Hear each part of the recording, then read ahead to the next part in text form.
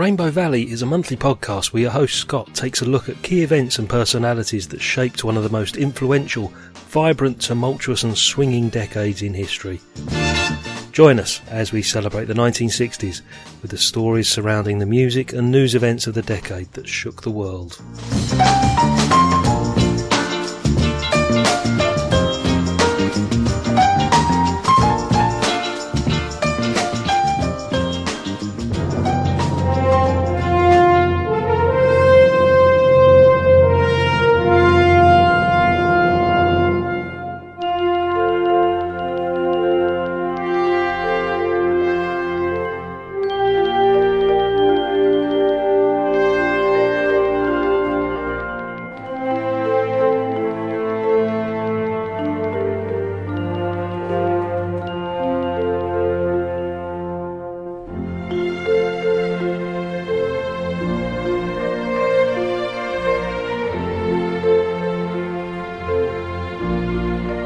It can certainly be safe to say that the 1960s produced some of the most dramatic changes in the world of popular music.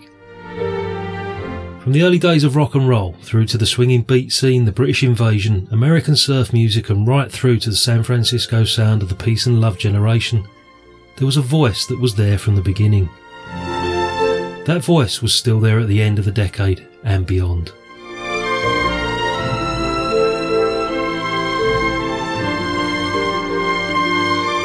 Sadly, that voice is largely unknown to today's generation. Some of today's kids will probably only be vaguely familiar with it if they're fans of some of the biggest and most popular movies to come out of that decade.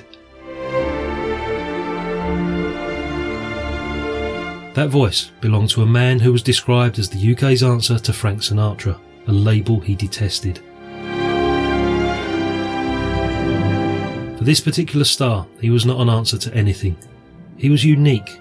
He was his own entity, had his own marvellous style, and was possibly the finest male popular singer the UK has ever produced.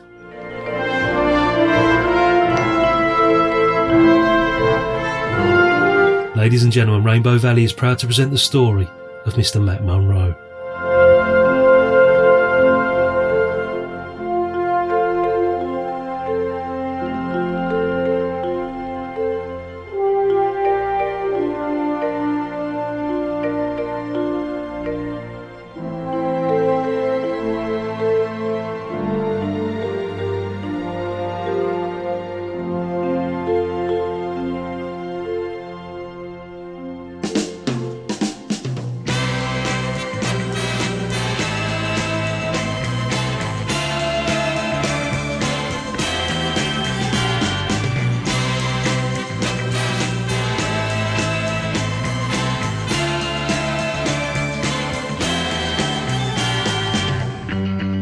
I have a dream.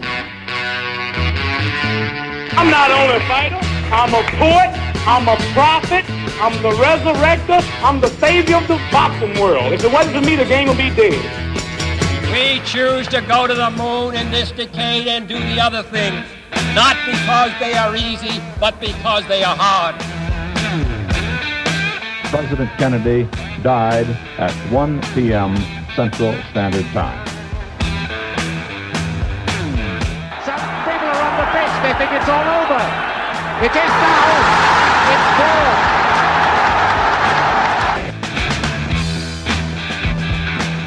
It's one small step for man, one giant leap for mankind.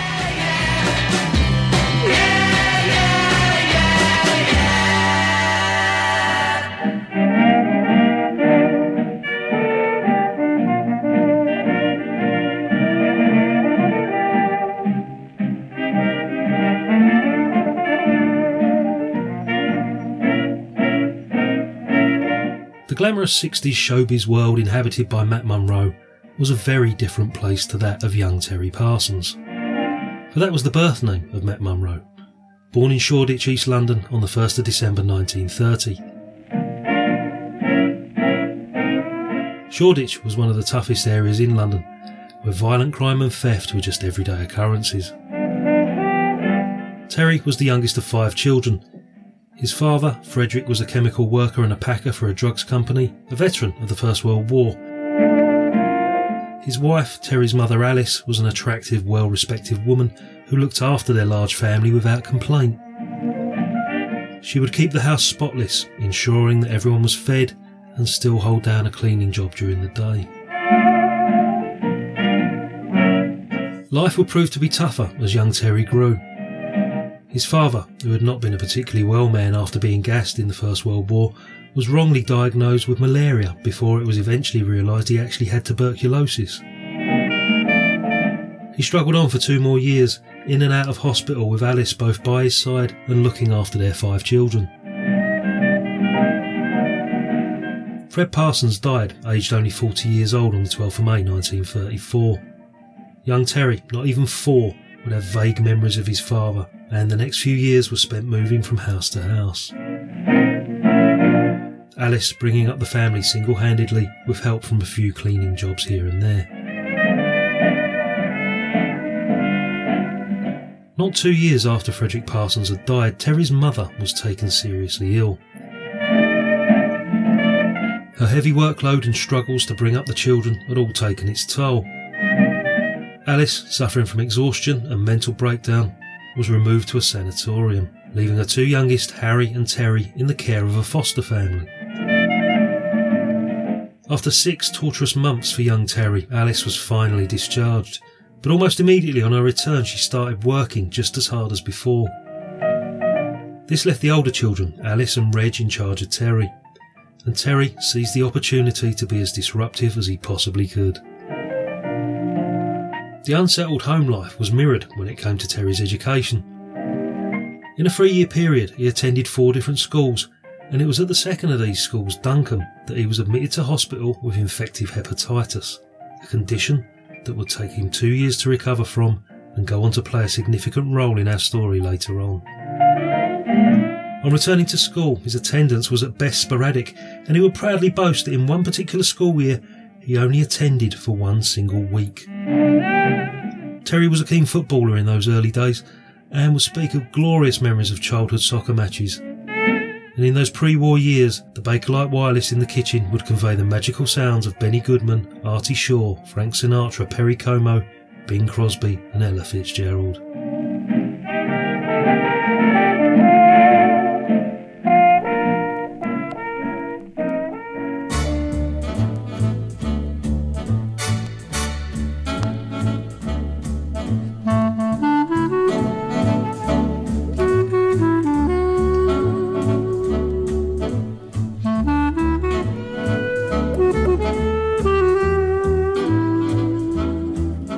With war on the horizon, preparations were made throughout the summer of 1939 to evacuate inner city children to the countryside. Operation Pied Piper commenced on September the 1st, 1939, the day that Germany invaded Poland. Young Terry, along with thousands of other children, were packed off into numerous buses and trains. With gas masks slung over their shoulders in cardboard boxes suspended by string, nearly 3 million children were dispatched to be taken in by strangers the length and breadth of the country.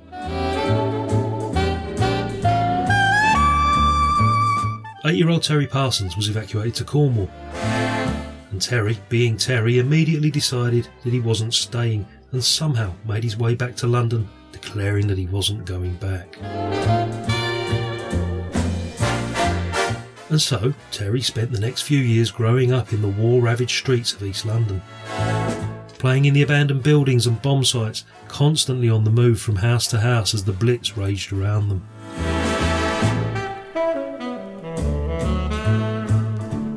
Eventually, Terry was evacuated again as London was proving to be far too dangerous, and ended up in Linslade near Leighton Buzzard, a place hopefully familiar to our listeners, as it is one of the villages associated with the Great Train Robbery.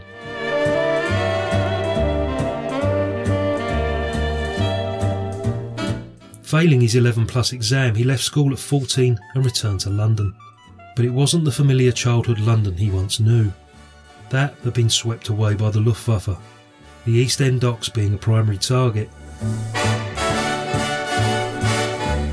And despite a few months of making a few bob here and there, selling on scrap and other valuables from the bombed out houses, Alice Parsons was not happy at Terry's return.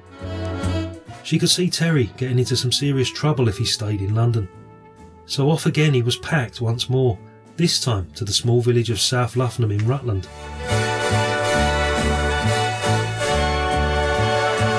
Here, life was idyllic for those last few months of the war. The countryside was completely different to life in London. Fresh air walks, swimming, choir singing, homemade bread, jam and cakes, along with fresh milk and eggs, ensured that Terry did indeed remain safe and healthy right through to those early months of 1945. Returning to London, this time his childhood over at the age of just 14.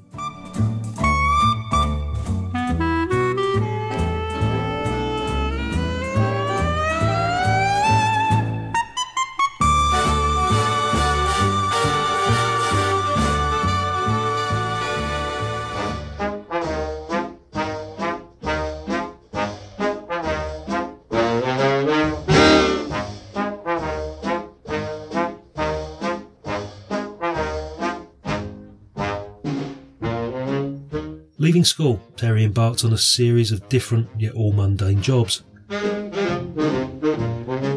was the Imperial Tobacco Company, sweeping debris from the cutting machines and collecting up waste tobacco, in between smoking vast quantities himself.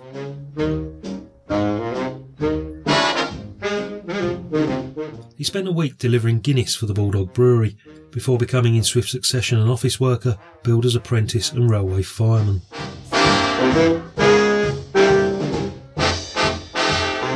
He tried his hand as a plumber's mate, decorator's mate and plasterer's mate.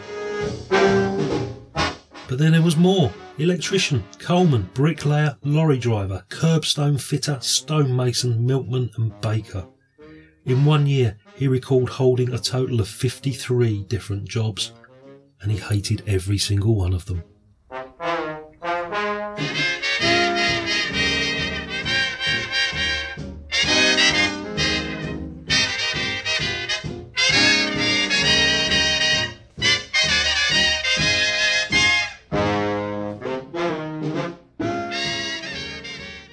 It was also from the age of 14 that Terry's love for music truly grew. In 1940, Billboard magazine published its first music popularity chart. The first #1 record, I'll Never Smile Again by Tommy Dorsey, featuring Frank Sinatra on vocals. I'll never smile again until I smile at you. I'll never laugh again. What good would it do? Initially, young Terry didn't think too much of Sinatra, but later in life truly believed him to be the best interpreter of a song. My eyes, my heart would realize that our romance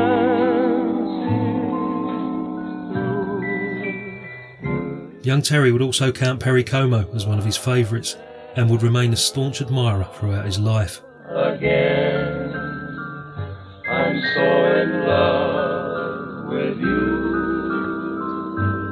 As Matt Monro many years later, Terry recalled hearing Como singing Prisoner of Love on Voice of America through the American Forces Network, and it was due to that song that he set his sights on a musical career.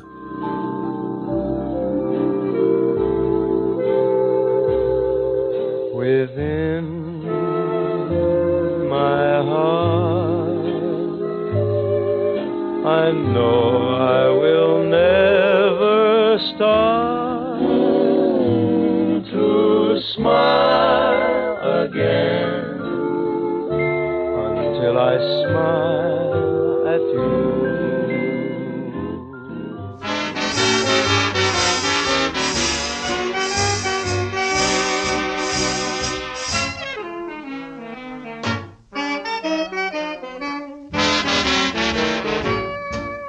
After leaving school and setting out on his varied, unsettled path of employment, Terry would spend as much time as he could singing or performing for other people. His first public performance was certainly not planned, and it was more of a dare if truth be told. One night, whilst out with his mates at the Tufnell Park Palais, he tried to impress a girl he was dancing with by singing in her ear. On stage that night, the Bill Evans Band, and the girl said to Terry if he really wanted to impress her, or perhaps he should just get up on stage and sing along. Encouraged by his friends as well as a few beers, Terry walked up to Bill Evans and asked if he could sing a number. Evans agreed, and he was so impressed that he gave Terry a regular Saturday night spot with the band. Terry would receive 10 bob every Saturday for singing 2 numbers, with his star term being I Wonder Who's Kissing Her Now.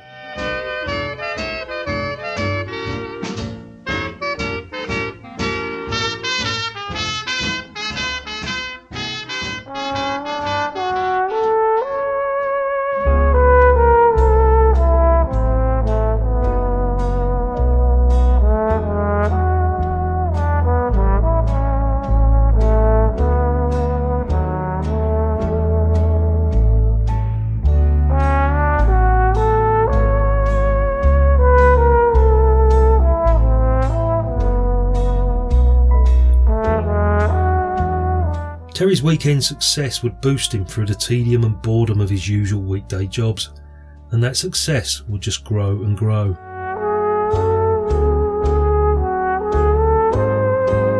Modelling himself on Perry Como, he was popular with the girls and people would gather round and buy him drinks.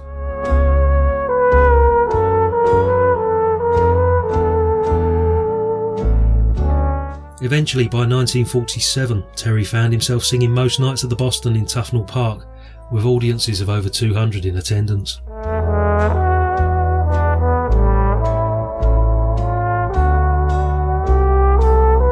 This gig would pay him the sum of 17 shillings and sixpence, which was just as well, for as we've heard, Terry could hardly hold down a regular day job for more than a week or so.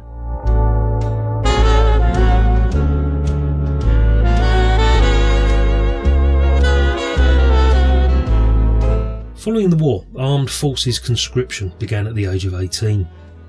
It was however possible at this time to volunteer to serve from 17, which Terry did on his 17th birthday. Terry had always dreamt of travelling the world, and his time abroad over the next 5 years would prove to be some of the happiest times in his life, as well as some of the most pivotal.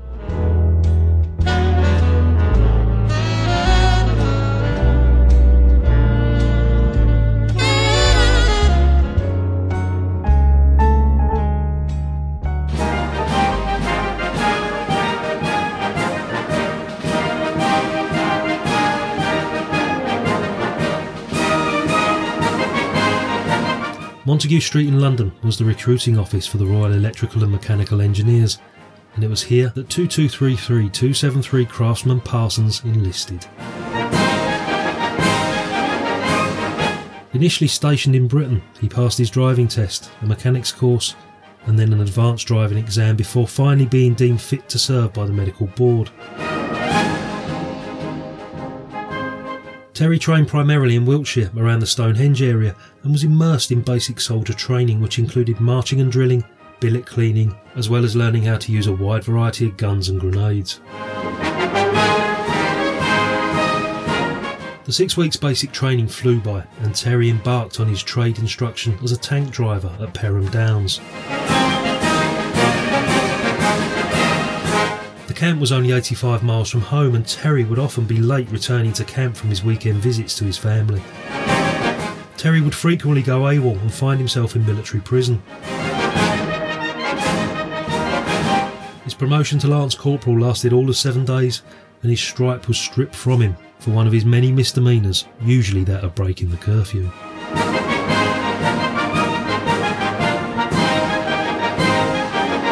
Terry's dream was to travel, and he'd already requested an overseas posting on entry to the army. But due to the surplus of mechanical engineers, most postings were in England, and Terry found himself not in exotic Hong Kong or Singapore, but grey, dreary Blackdown and windswept Blandford. Here his days were filled with the drudgery of NATO exercises, guard duty and emptying dustbins. Throughout this part of his service, Terry would continue to perform wherever possible when returning home or entering local talent competitions.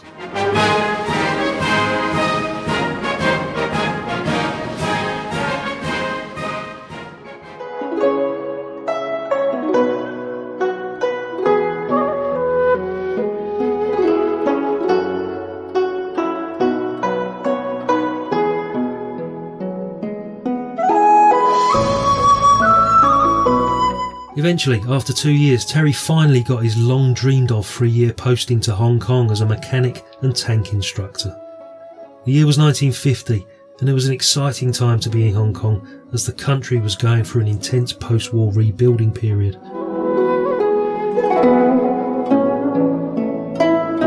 It was during his service in Hong Kong that Terry would form friendships that would last his entire lifetime.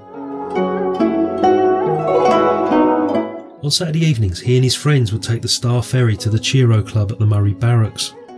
Here, Terry won a talent contest sponsored by the Philip Morris Tobacco Company. First prize, 10 Hong Kong dollars, 200 cigarettes, and most importantly, a half-hour spot on Rediffusion, the local commercial radio station. Terry would go on to win the weekly talent contest an unprecedented 7 times, resulting in the organisers having to bar him as the sponsors were concerned that it might appear the contest was rigged. But there was a fortunate solution to this problem.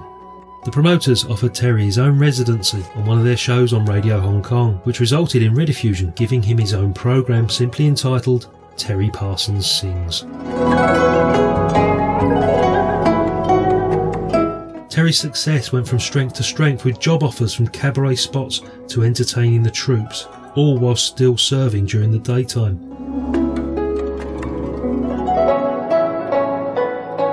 Eventually, having been spotted by Bing Rodriguez, Terry was asked to front his dance band at the Star and the Ritz hotels. Terry would jokingly remember that he was probably the highest paid squaddy in the British Army, earning 60 Hong Kong dollars during the week for his army service and nearly another 300 for his appearances with the band. The last 18 months of Terry's career in Hong Kong involved him frequently being caught by the guards on duty as he continually failed to meet the 1 a.m. curfew. He was even escorted by armed guard to his first Rediffusion broadcast after returning to the barracks late the night before.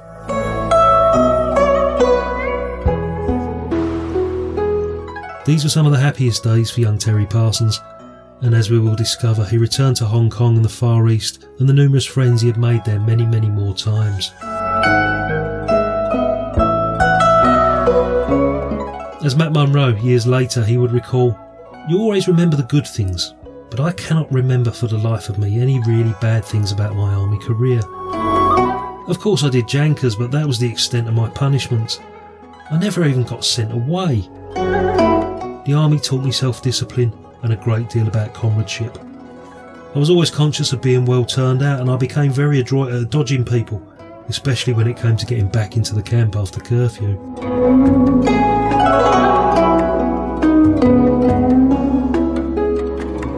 Performance after performance, show after show, Terry would wow the crowds at various venues in Kowloon. There were gigs at the NAFI, YMCA and dance halls and clubs, each one receiving rapturous applause. The newly promoted Corporal Parsons, the good-looking soldier with a distinctive voice and who was adored by all the young girls, was proving to be a hit in the far-flung colony. But of course, he remained a complete unknown back home.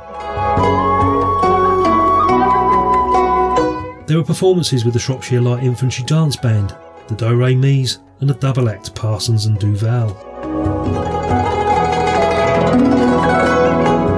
Terry would continue with radio appearances and even shows for the Governor himself. But eventually, Terry's time in Hong Kong was at an end. He had performed at just about every venue in the country, from intimate gigs to black tie events. There were jazz bands, big bands and radio shows. Terry had served for 5 years and had volunteered to stay on in the army. He had 7 years left on the reserve. His CO explained that under the current regulations, though, he could only serve a maximum of 3 years in the Far East. He'd therefore have to return to England for at least 6 months and then they would try and reclaim him. Thinking long and hard and realising that he could probably end up posted in Germany through the winter months, Terry decided to take his discharge and leaving the country that he'd come to adore over the past 3 years. As Matt Monro, he would often cite his time there as the springboard for his aspirations as an international singer. And perhaps the people he admired most were the Filipino musicians he had worked so closely with during that time.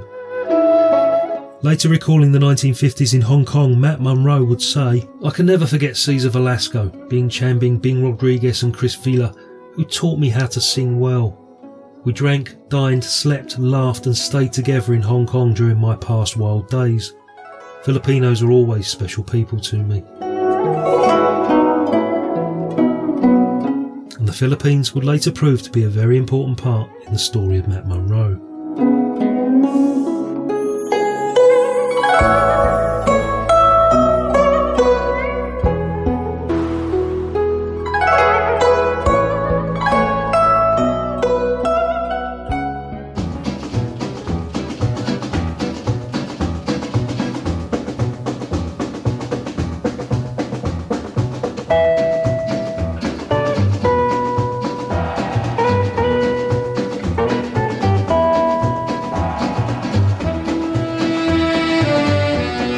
June 1953. Britain was on a high with celebrations of the coronation of Queen Elizabeth II. Terry returned to a UK that only knew him as Terry Parsons, the lad who couldn't hold down a job, not the Terry Parsons who had wowed audiences across Hong Kong. Terry, bored with the dull, mundane Monday to Friday work practices, knew exactly what he wanted. And that wasn't just some 9 to 5 Monday to Friday job.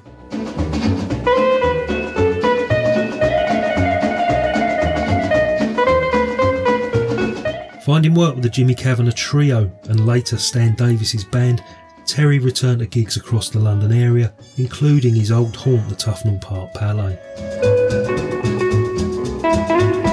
Winning talent contest after talent contest, he also recorded 2 tracks on the 27th of June 1953, How Deep Is the Ocean and All of Me. But despite all the gigs and the talent shows, it just didn't bring in enough cash. So Terry had to return to lorry driving during the day. And it was just as well, for it was also around this time that Terry met Irish Jordan, his first serious relationship since returning from Hong Kong. This relationship soon became marriage in January 1955 after Iris fell pregnant, soon giving birth to a son, Mitchell, in July that year. More jobs followed for Terry, long-haul deliveries to Glasgow, milk rounds, the usual tedious day-to-day necessities in between performing in the evenings. With money even more vital, he now had to provide for his new wife and child.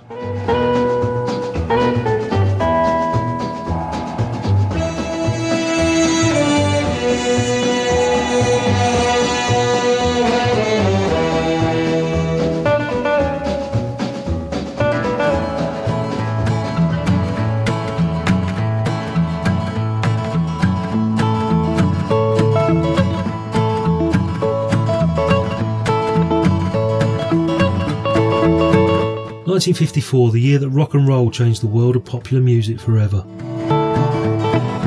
Bill Haley and the Comets were rocking around the clock, and Elvis Presley struck gold with That's Alright Mama.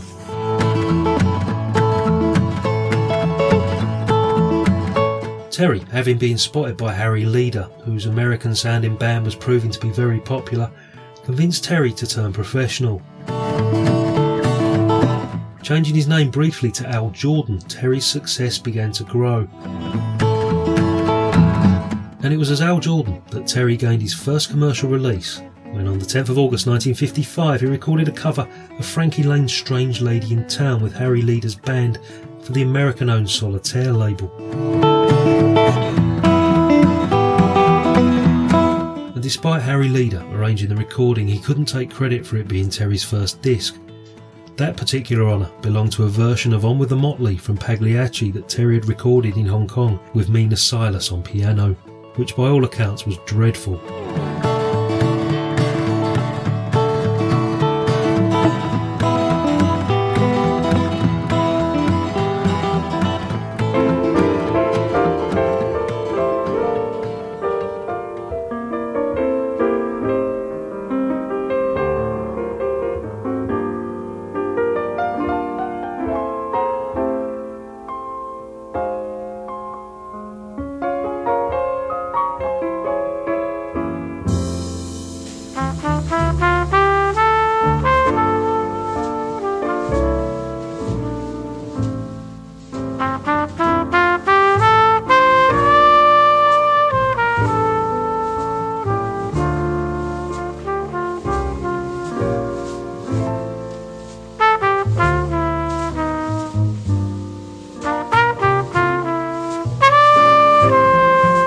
Now, as a professional singer, Terry went on the road with Harry Leader and his band.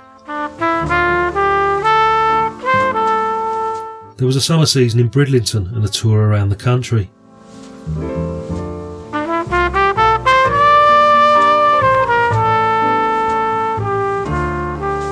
Whilst on tour in Glasgow in 1956, Terry joined a couple of the musicians from Leader's rhythm section and cut a private record at the Biggers studio. Recording their version of Polka Dots and Moonbeams cost Terry 30 shillings, and hearing his voice played back to him, he was bitterly disappointed as it sounded nothing like he'd imagined.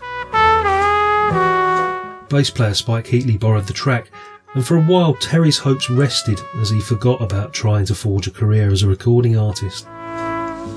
Life on the road was tough, especially with a wife and young baby waiting back home. He simply couldn't afford to stay with the dance band anymore. Despite working 5 nights a week, driving the tour bus in the day and singing in the evenings, he was only earning about £12 a week.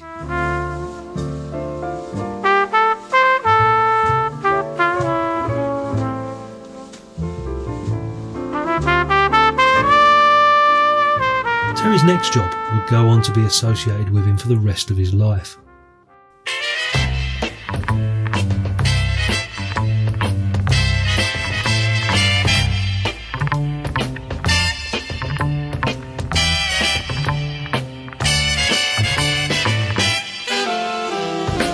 Based at the Holloway Garage, Terry became bus driver N46052 for London Transport.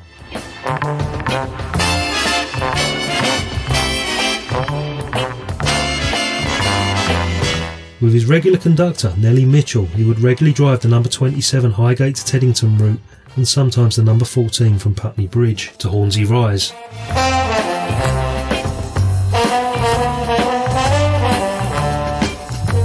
Still singing in the evenings, he'd regularly appear at the Favourite at Hornsey Rise as well as the Town Hall and other venues.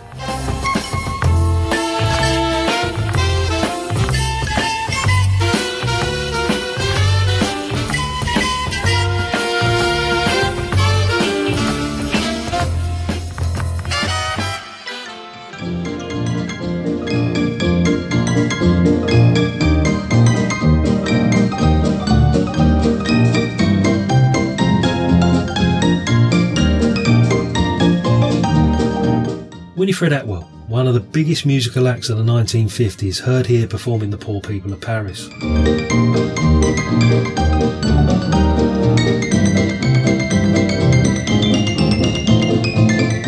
At the time, she was Decca's most successful artist, with her numerous boogie-woogie and ragtime hits. Unknown to Terry, former band member Spike Heatley had sent a copy of the record that they'd cut in Glasgow directly to Winifred Atwell. Liking what she heard, and with a recognised track record of nurturing new talent, she and her husband, former stage comedian Lou Levison, met with Terry following one of her performances at the London Palladium. An audience with Dick Rowe, the man who famously turned down the Beatles, was set up, and immediately they took on the practically unprecedented step of offering Terry an LP and a recording contract. Usually, most labels would have suggested a single disc release to minimise any risk, but so impressed with Decca that on the 17th of September 1956 he was offered a 1-year contract with 2 1-year options. He also negotiated a new suit, shoes and overcoat, the cost of which to be deducted from future royalties. There was also a management agreement which he signed with Lou Levison.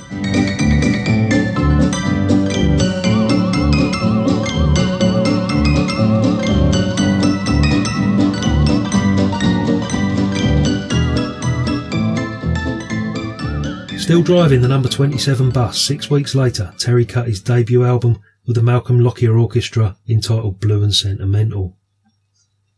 There, surrounded by some of the finest musicians in the country, Terry sang, still wearing his heavy blue serge bus driver's jacket, complete with pasteboard roundel, indicating that he was licensed to drive a public service vehicle. The atmosphere was a little uneasy at first. After all, nobody there knew who this not-so-tall lad in a bus driver's uniform was, but by the end of the first number, everybody there was convinced.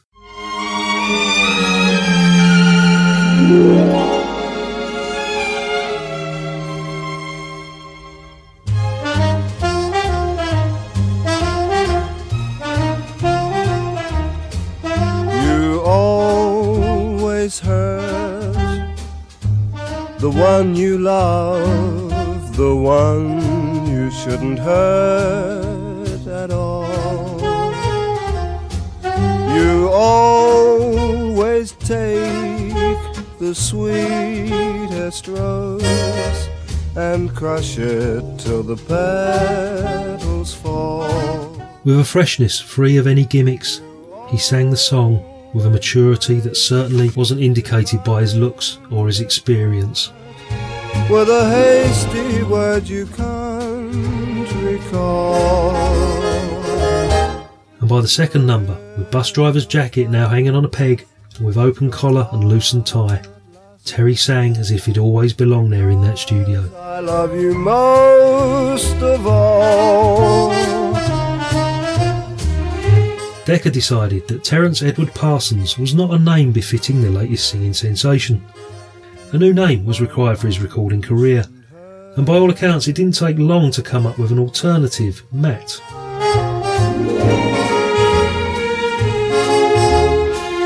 Taken from Matt White, a journalist who had recently written a centre-page spread in the Daily Sketch extolling Terry's virtues, and Munro from Winifred's father, Munro Atwell.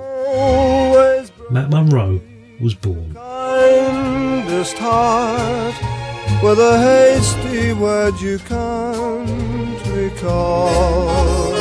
Munro was spelt M-O-N-R-O, and in the future it would forever be misspelt by journalists and the like, sometimes as many as 3 different ways within the same article. I love you most of all. Matt's answer to it: it's easy to remember, it's an anagram of moron.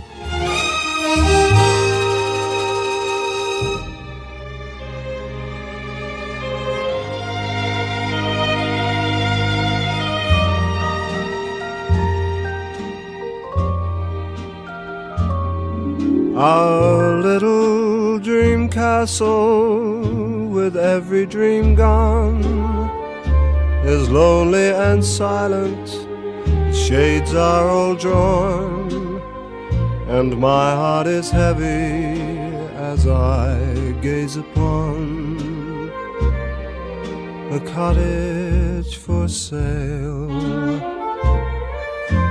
That first album, Blue and Sentimental, consisting of 10 standards, was recorded in just one day. Our beautiful garden has withered away. Immediately, it led to another contract, this time to appear on the BBC's The Show Band show with Cyril Stapleton and his orchestra, the most popular show band in Britain. For sale. The BBC show band, previously the BBC Dance Orchestra, was renowned as the BBC's prestige outfit for the playing of popular music and attracted not only the top British singers but also American artists such as Frank Sinatra and Nat King Cole. But when I reach your window, there's empty space. The keys in the mailbox, the same as before. But no one is waiting for me anymore. The end of our story is told on the door. A cottage for sale.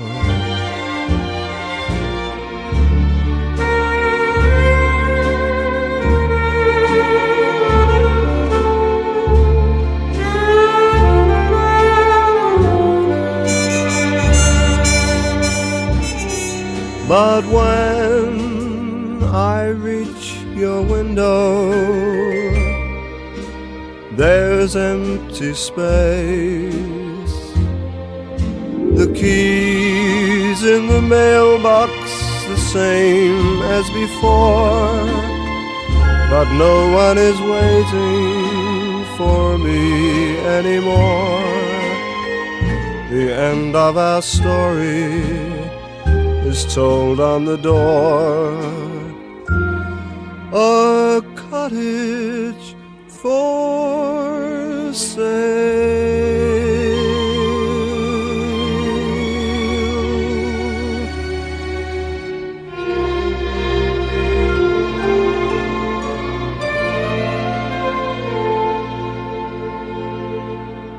Matt's first single was recorded on the 10th of November 1956. Entitled Everybody Falls in Love with Someone, it was also recorded about this time by other artists Dickie Henderson and Don Rennie, a common practice at the time. And for many years after, Decca would dictate to Matt exactly how they wanted him to interpret songs. And he would sing in a style that really wasn't his own, and he felt that it was the worst thing he'd ever done. Everybody falls in love with someone. Why won't someone fall in love with me? I'm tired of being lonely and walking by myself. Why won't someone come along and take me off the shelf? In the 50s, all recorded versions of the same song would be released on the same day, and despite the record charts being introduced to the UK in 1952, sheet music listings were considered more important. In love with someone. Why won't someone fall in love with me? Sheet music sales in the big shops at this time could reach up to 10,000 copies per day, easily surpassing the number of records sold. Everybody falls in love with someone. Why won't someone fall in love with me? Needless to say, despite a lot of publicity surrounding its release, the single failed to sell. By myself, why won't someone come along and take me? Matt, ever confident, handed in his notice at the bus garage and officially bid farewell to both his old career and his name. Say that he was lonely as could be. Everybody falls in love with someone. Why won't someone fall in love with me?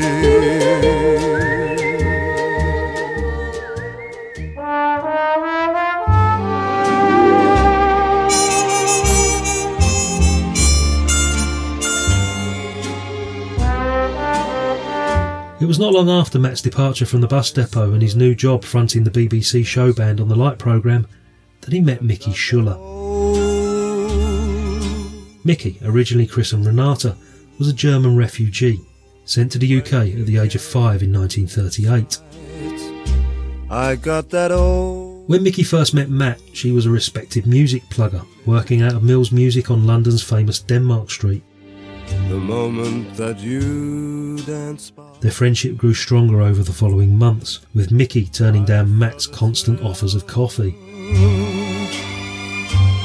Months that would see Matt's career grow ever more stronger too. Matt's first official day with the BBC show band and his BBC radio debut was pre-recorded on the 9th of December 1956 at the Aeolian Hall in New Bond Street. Cyril Stapleton's show band show was on air 3 times a week. There were 2 one-hour shows mixed with comedy and a third 2-hour show broadcast on Friday nights. Working with such household names as Bert Whedon, Alfred Marks and the Stargazers, it was here that Matt first met and worked with Bob Monkhouse, creating a friendship that lasted throughout their lives. 1957 began well. Matt, as well as his BBC show, was appearing on Winifred Atwell's show on Radio Luxembourg. Winifred Atwell was at the top of her game in 1957. After a sellout tour of Australia, numerous TV and radio appearances, a season at the London Palladium and 2 recent million-selling singles, The Poor People of Paris and Let's Have a Ding Dong, she could do no wrong. All of Matt's hard work and success was putting a strain on his already troubled marriage. And I knew alcohol began to creep into Matt's everyday routine. Not seen as an issue, merely the usual thing that was done after a hard day's graft. There'll be no... Eventually, Matt, feeling that Iris, whose dissatisfaction with him and her misery were dragging him down, left the family home in early 1957 and moved back in with his mother. For that old... Mickey Schuller, whose own marriage had broken down by this point, finally accepted Matt's offer of going out for a coffee. Is still in... A coffee that would lead to a very successful and happy marriage for many years. Is still in my heart.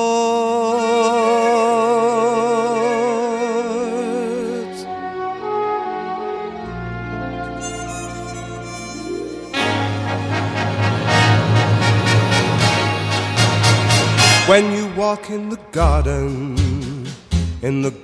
of Eden, with a beautiful woman, and you know how you care, and a voice in the Garden of Eden, tells you she is forbidden. Can you leave her there? Matt's second single was To Be Gone With The Wind, with My Old Flame on the B-side. It was shelved, however, in favour of Garden of Eden. And you're feeling so grand, can you leave her to heaven?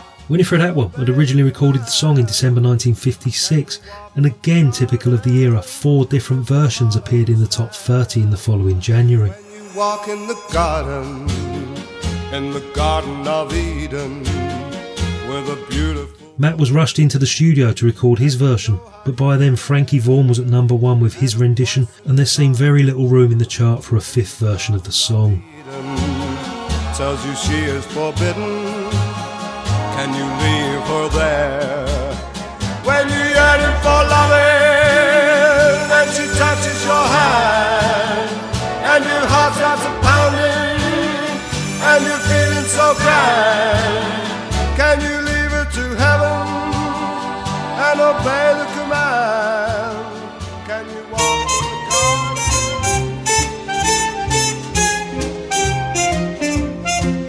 garden? The one I love belongs to somebody else.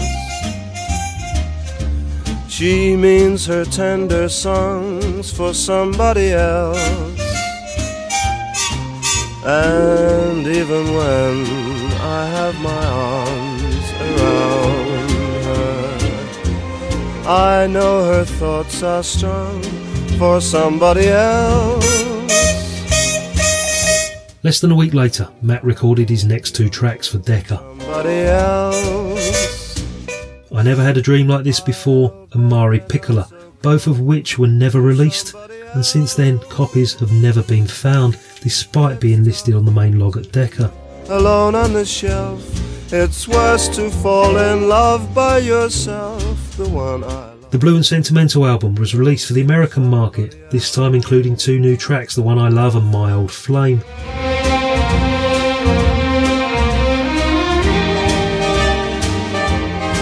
There were more radio appearances and a performance at the Ivor Novello Awards in April. And even when I have... The notices for the US version of Blue and Sentimental were good, and a further 2 albums were requested. Her thoughts are strong. Decca, however, had other ideas. The hands I hold belong to somebody else. I'll bet they're not so cold to somebody else.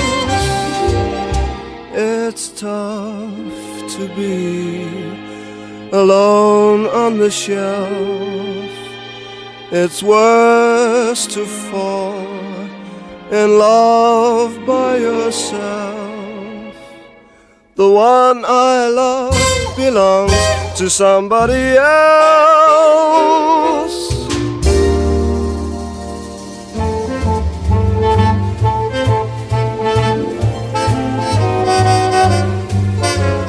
What can I say, dear, after I say I'm sorry?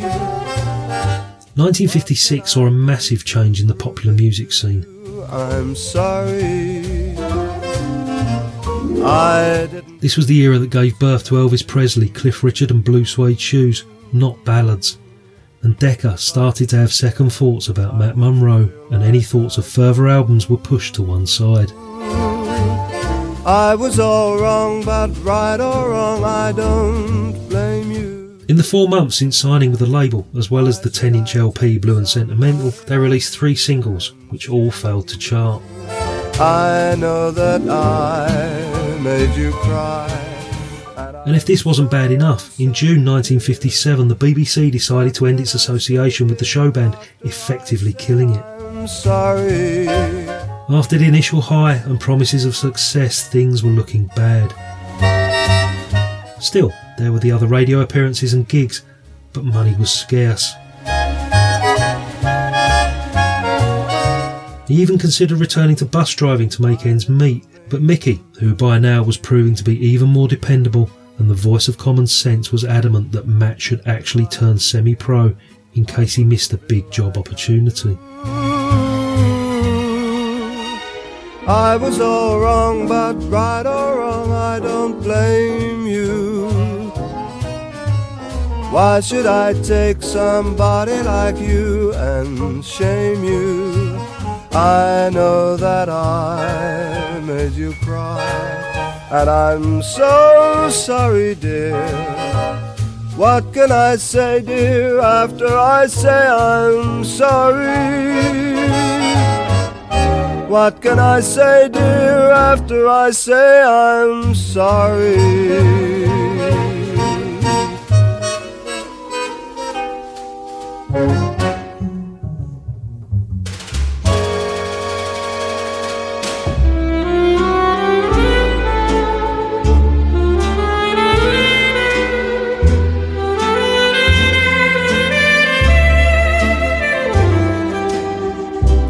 Waking skies at sunrise, every sunset too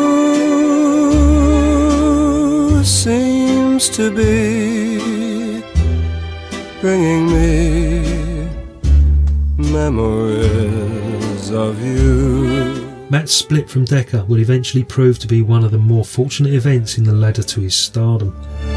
It was during this time that he first met songwriter Don Black, as he desperately hung around Tin Pan Alley trying to get recording work.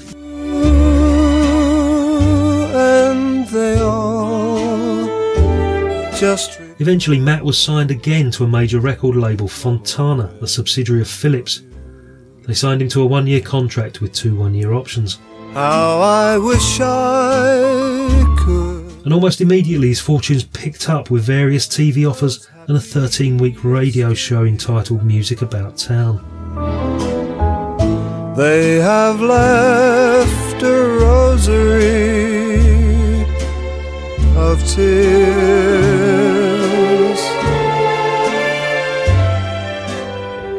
Your face beams in my dreams, spite of all I do. Everything seems to bring memories of you.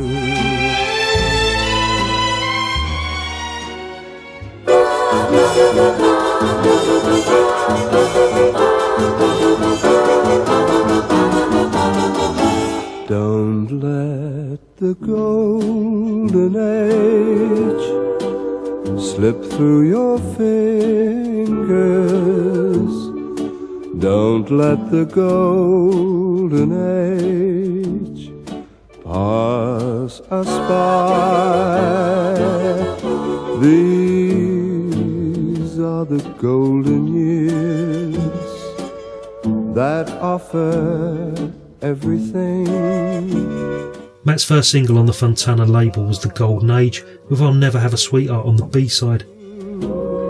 But in a situation almost identical to his time at Decca, rival artist Terry Dean also released his version of the song at the same time. Needless to say, sales were poor. His next release, A Story of Ireland, performed little better.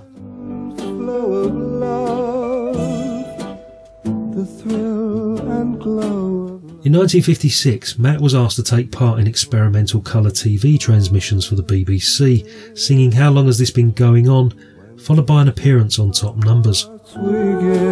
Offers of work slowly trickled in, and Fontana were not very forthcoming with any new material for him to record. Back to the BBC to record 4 experimental stereophonic radio recordings, plus a few song demos for music publishers to submit to other artists for consideration. Just enough to keep him ticking over. But no real big breakthrough on the horizon. And that's how things would be. Holiday camps, the odd TV or radio appearance, plus the occasional short tour for Granada.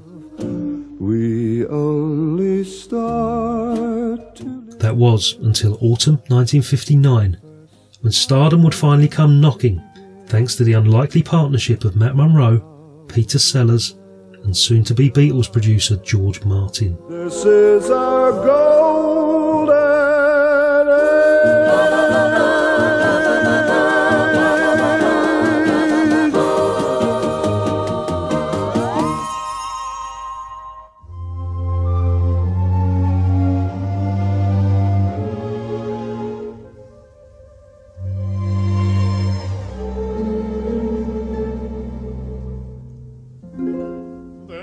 a song that I recall my mother sang to me. She sang it as she tucked me in when I was 93.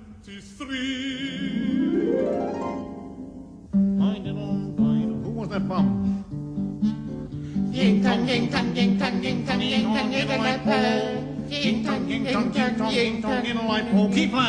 Peter Sellers, star of radio's The Goon Show and numerous British comedy movies, also had a recording career.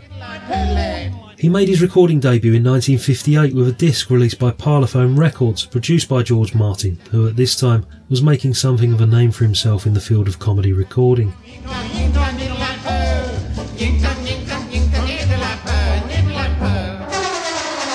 By late 1959, Sellers was working on his follow-up album entitled Song for Swinging Sellers. A musical number was written as the opening track by Ken Hare. With music by George Martin and accompaniment by Ron Goodwin, it was intended that Sellers sing the number in the style of Frank Sinatra, hence the title of the album. Sellers, although more than accomplished as an impressionist, felt he could pull off the job of actually singing like Old Blue Eyes effectively.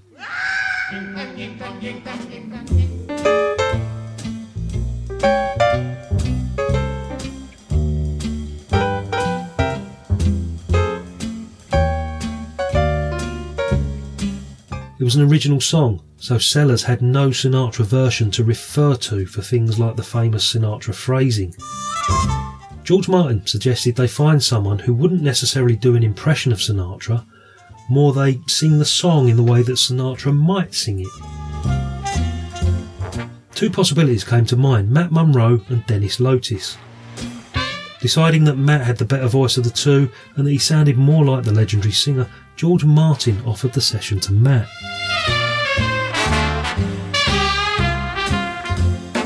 Initially, Matt was more than pleased to be recording again, but this soon turned to disappointment and then anger. Why should he have to imitate someone, albeit the greatest singer in the music industry at the time? If he wasn't good enough for ordinary work, then why should he be considered good enough to sing in the style of someone else? He very nearly turned the job down, but fortunately Mickey intervened and Matt backed down.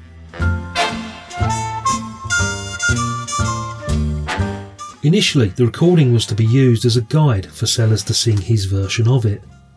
On hearing Matt, however, Peter Sellers immediately realised he could never do justice to the song or even approach Sinatra's style as accurately as Matt had done.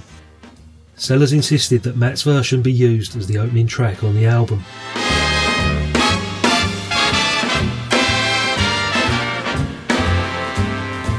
It then developed into not wishing to reveal who the singer actually was. Matt was to get no credit on the album, and so an alter ego had to be created. George Martin would recall, "He came in and did the job like the professional he was, and he was so good at the job and so easy to work with. I paid him a measly £25 and he did the job very quickly and very efficiently as it always did. I had to give him a pseudonym, and Fred Flange came to mind." Flange was one of my favourite nonsense words, and, indoctrinated by Spike Milligan, when John Lennon asked me how does artificial double tracking work, I said to him, "It's very simple, John. All you have to do is put the voice into a double bifurcated sploshing flange." From then on, he would say to me, "Let's flange the voice, shall we?" And so a new verb was formed. A new verb and a new persona, from Terry Parsons to Matt Monro to Fred Flange.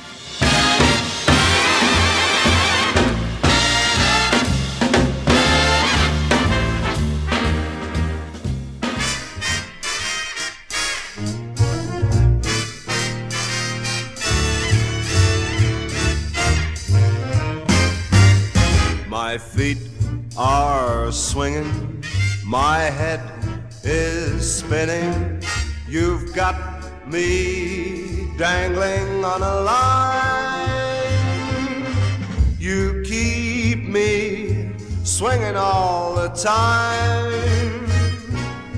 Say yay or nay, dear, but either way, dear, please won't you make up your sweet mind. Don't keep me swinging all the time. Sometimes you smile, sometimes you frown. Oh babe, I go up and down. My heart spins round and around. I'm walking on air, getting nowhere, can't swing much longer. Don't get no stronger, and only you can set me free. Just say take me or get you hence, but don't sit on that fence, 'cause my suspense is killing me. To love you can't be a crime. Don't keep me swinging all the time.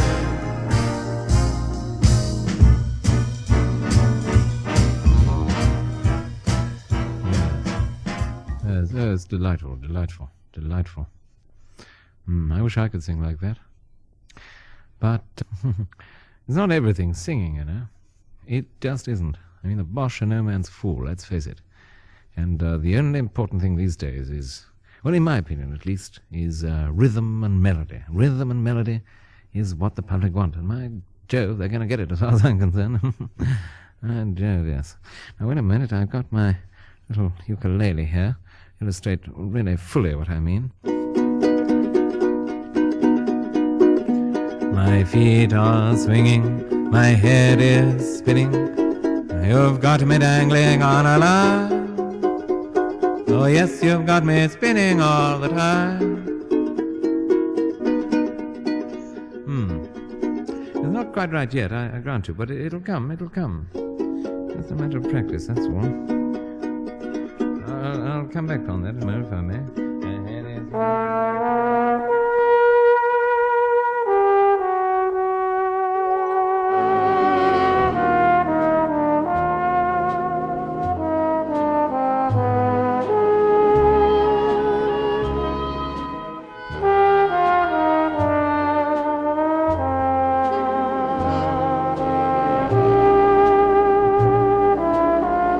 The album was released in late 1959 with a controversial sleeve featuring a body hanging from a tree. In order to keep Matt's true identity a secret, the sleeve notes read, "In You Keep Me Swinging, you will hear some very familiar and expensive tones. No, it's not Peter Sellers this time." For mainly political reasons, however, the real identity of this performer must be kept secret. No prizes are offered for the correct solution. In order to keep up the deception, publicity pictures were issued taken of Matt from behind with a trademark Sinatra hat and billed as a capital singer. At first, producers, DJs and the press actually believed that Parlophone had managed to get clearance to use the biggest popular vocal artist in the world at that time to appear on a Peter Sellers album. Realising that copyright laws would have prevented such a thing happening, this belief soon turned into speculation.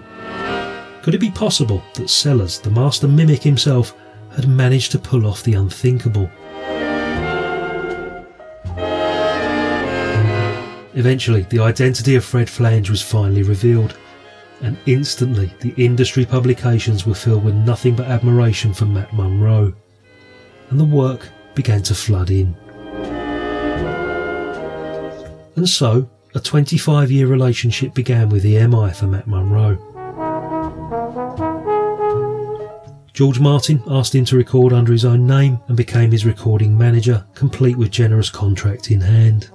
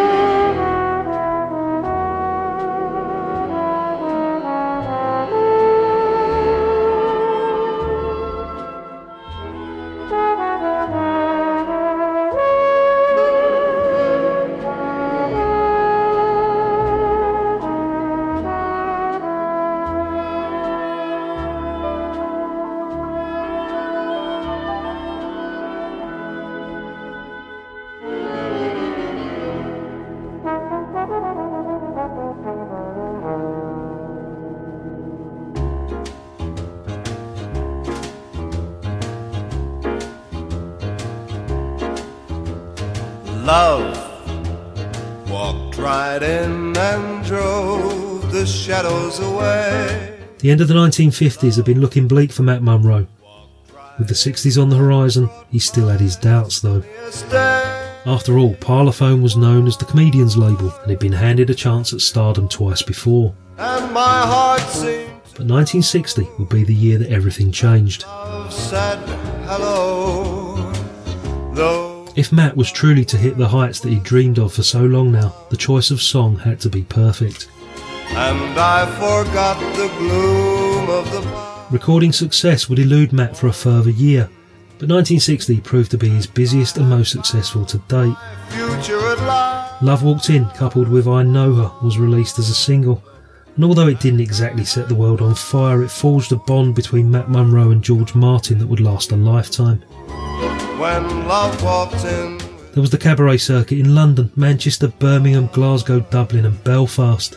And I forgot the gloom. Matt, recently signed as the featured singer with Johnny Gray and his band, would also tour America this year, making history by giving the first ever concert in the Pentagon.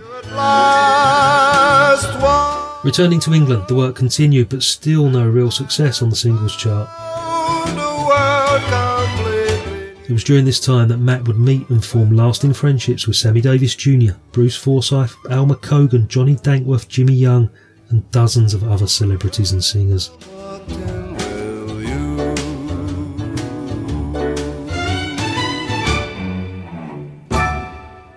It was also about this time that the first signs of Matt's increased drinking would rear its ugly head. Socialising with bandmates or filling the empty hours between gigs, it was an easy thing to do. Life on the road could be lonely, but to Matt, as well as pretty much all the company he was keeping, a few drinks here and there couldn't hurt, could it? TV appearances, competing in the Six Nations singing contest for the European Cup, and gigs and performances up and down the country filled Matt's working week in 1960 day after day. And the drinking would continue day after day. Away from Mickey, Matt would find solace in alcohol, trying to make the loneliness on the road a little more bearable. And drinking with his fellow performers and bandmates would always prove to be a far better alternative, which was the prospect of spending the evenings in an empty room in an unfamiliar town.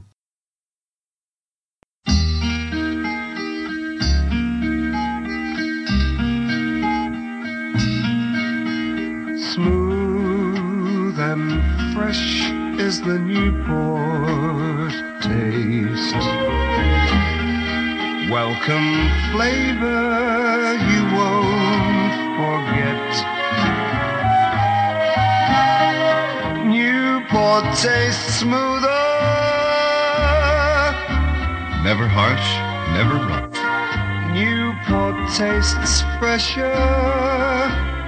Smooth and refreshing day after day. That's the taste of Newport. The smoothest tasting menthol cigarette.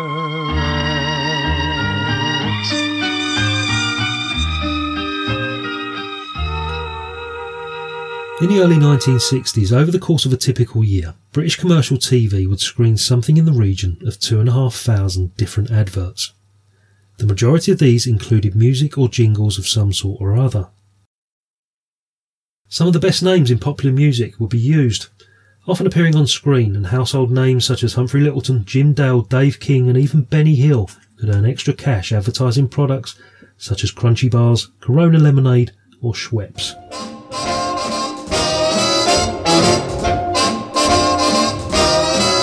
It's here, it's crystal clear. New team in the bright green bottle. The advertising jingle became a special kind of song that was being hummed more frequently than any being written in Tin Pan Alley at the time. Up just right, new team is here. It's crystal clear, you'll love every single tingle. So Top of the tree were artists such as Cliff Adams, the Stargazers and the Adams Singers, with jingles being composed by Johnny Johnston. just right, Pepsi-Cola. Johnny Johnston was renowned for his jingle compositions, so much so that it's almost impossible to list all that he wrote. T-double-E-M. They became the most memorable jingles featured on TV, performed by his own artists, the Keynotes and the Johnston Singers, with the distinctive lead vocal of Gene Campbell. We're on the town for a wonderful... Johnston composed tunes for Birdseye, Bulmer's Cider, Cadbury's Milk Tray and Campbell's Soup. Dining out late. Matt Monro joined this unique band of artists, and over the years he would sing jingles for such products as Players and Strand cigarettes, Will's Tip Woodbines, 7 O'Clock Blades, Hartley Peas, Butlins, Zow and Babycham. It's Babycham time. The happiest time of the day. Matt was working harder than ever with little money to show for his efforts. But as the year slowly drew to a close, an event that would change his life forever was appearing just on the horizon.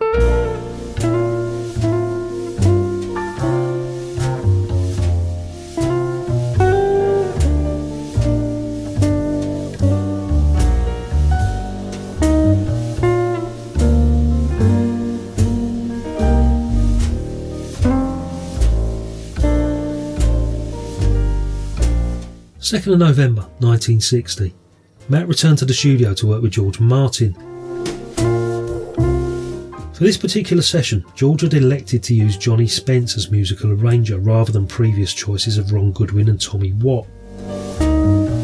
All three hit it off magnificently, and this time the song was going to be just right. The decision was made this time to record in stereo with the backing of a 23-piece orchestra to give the number a bigger sound. And even though this particular song sounded absolutely perfect, Matt still had his doubts. This was the era of Cliff Richard, Adam Faith, Tommy Steele and Elvis Presley. Matt thought that it didn't stand a snowball's chance in hell of hitting the charts, but he was to be proved wrong in the most delightful of ways. With a B-side of You're the Top of My Hit Parade, Portrait of My Love was released on the 25th of November.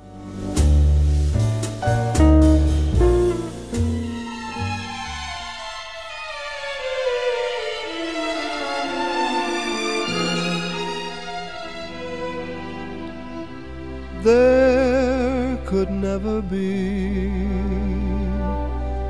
a portrait of my love,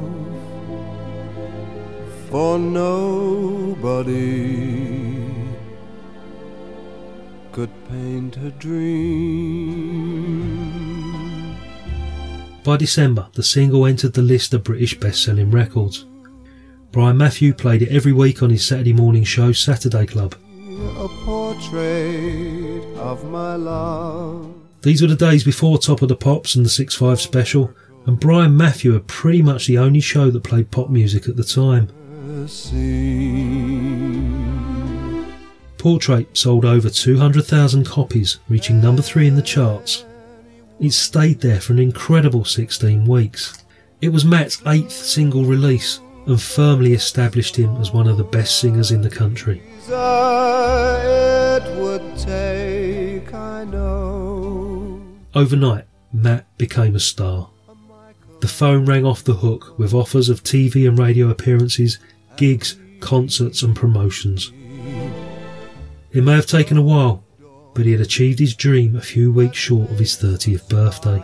Above, to try and paint a portrait of my love. The big question now, could he follow it up? Matt asked friend and songwriter Don Black to come on board as his manager, to which he readily agreed.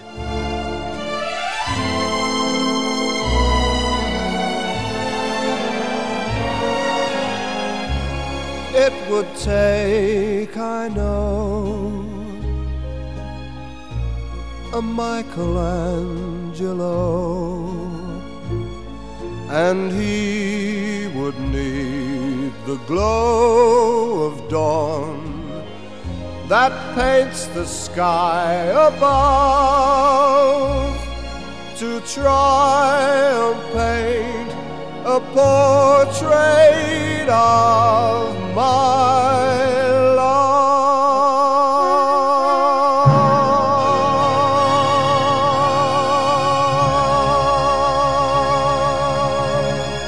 1961. As Matt's success grew in the new year with more and more radio and TV appearances and gigs, it was evident to George Martin that the choice of follow-up single would be all important. She walks like an angel walks. She talks like an angel talks. And her hair has a kind of curl. To my mind, she's my kind of girl. On the 3rd of March, after 16 weeks on the chart, Portrait of My Love left the hit parade. The following week, Matt's second single, My Kind of Girl, replaced it. With eyes like an angel's eye. Thanks to a deal with Warwick Records in the USA, the single was also released there, giving Matt his first American hit, where it peaked at number 18, making Matt the first British singer to reach the American top 20 in over 3 years. The single reached a respectable number 5 in the UK chart. Pretty little face, that face just knocks me off my... A lot of Matt's current work had been secured just after the success of Portrait, so realistically, with 2 top 10 hits in succession, he could have commanded a lot more money at the time. But due to the success of My Kind of Girl in the States, Matt was booked to appear later in the year there on the prestigious Ed Sullivan Show. Like an angel cooks. In the meantime, more concerts, 13 one-nighters with Matt topping the bill with teen idol Jess Conrad. These were followed by shows at the Royal Albert Hall with Adam Faith, Acker Bilk, The Raindrops and Burt Weedon, compared by Brian Matthew. There was work for the Granada circuit, appearing with Frankie Howard and the Mudlarks, and somewhere, squeezed amongst all of this activity, he managed to record his 3rd single. She's really sweet enough to eat. She looks like an angel looks. She even cooks like an angel cooks. And my mind's in a kind of whirl. To my mind, she's my kind of girl. And my heart's kind of full of joy, because she told me I'm her kind of boy.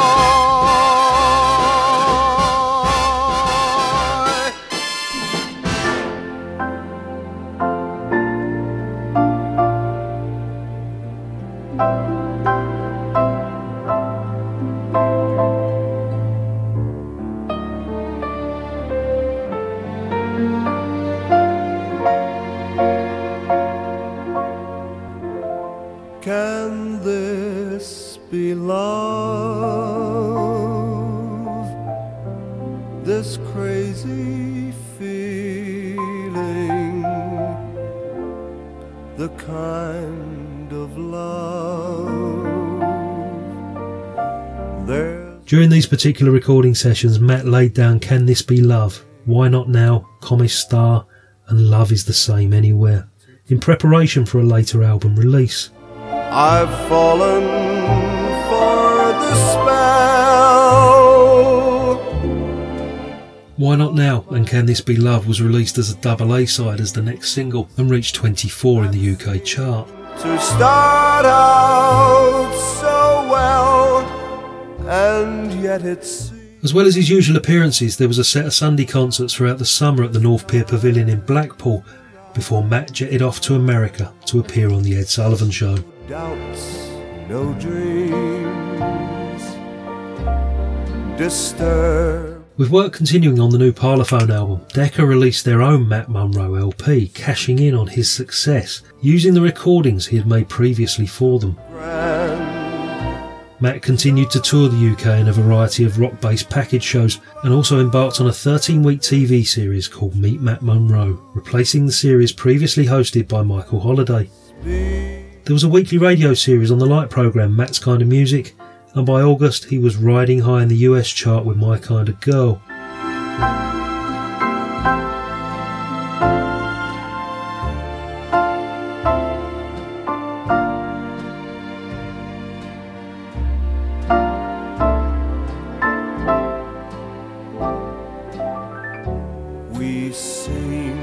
so close, so grand, so hand in glove. Can this be true?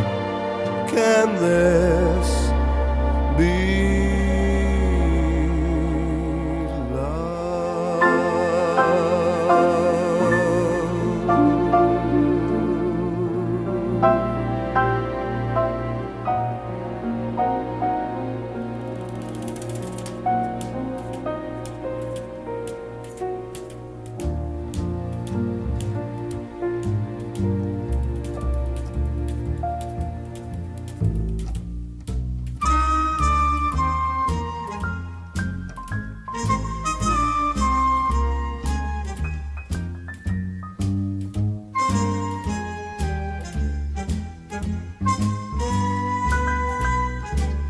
Throughout his career, Matt acquired two famous nicknames. He was either known as the Singing Bus Driver or Britain's answer to Sinatra. The bus driver moniker seemed to fade a little as Matt's star ascended, but the comparison to Old Blue Eyes proved hard to shake off.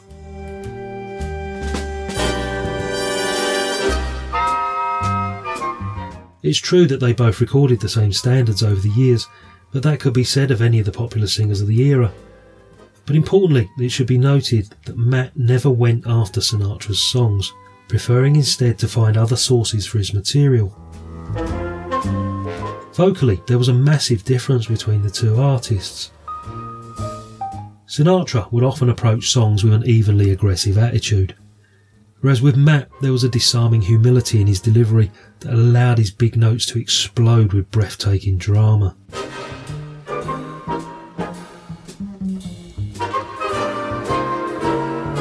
Matt, although seeing the comparison as a compliment, would also regard it as quite tiresome, especially when accused of actually imitating Sinatra. I sing like Matt Monro.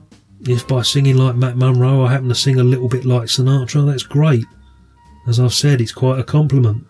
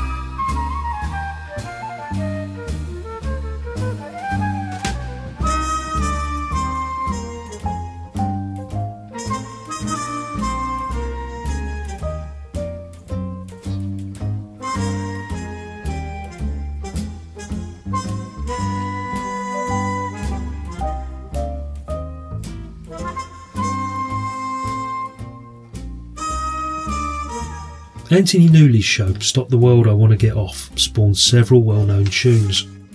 Perhaps the most famous was Gonna Build a Mountain. Initially, Matt rejected the idea of recording the number, but when presented to him in a swing version rather than its original spiritual interpretation, Matt soon changed his mind.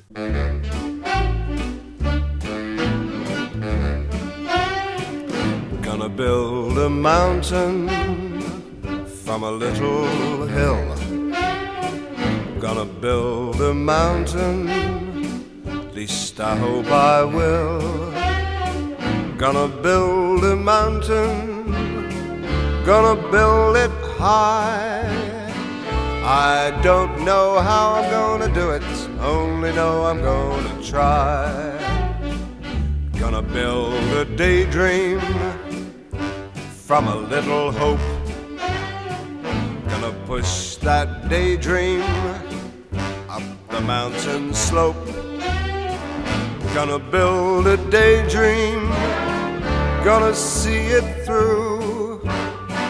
Gonna build a mountain and a daydream, gonna make them both come true. Gonna build a heaven from a little hell. Gonna build a heaven, and I know damn well if I build my mountain with a lot of care and take my daydream up the mountain, heaven will be waiting there. Gonna build a mountain from a little hell, gonna build a heaven, and I know damn well, with a fine young son who will take my place. There'll be a sun in my heaven on earth with the Lord's good grace. When I build that heaven, as I will someday, gonna build a new life, throw the old away. You and I together, gonna make life swing. We'll fill tomorrow full of happiness, gonna make the whole world swing. We'll fill tomorrow full of happiness, gonna make the whole world swing. We'll fill tomorrow full of happiness, make the whole world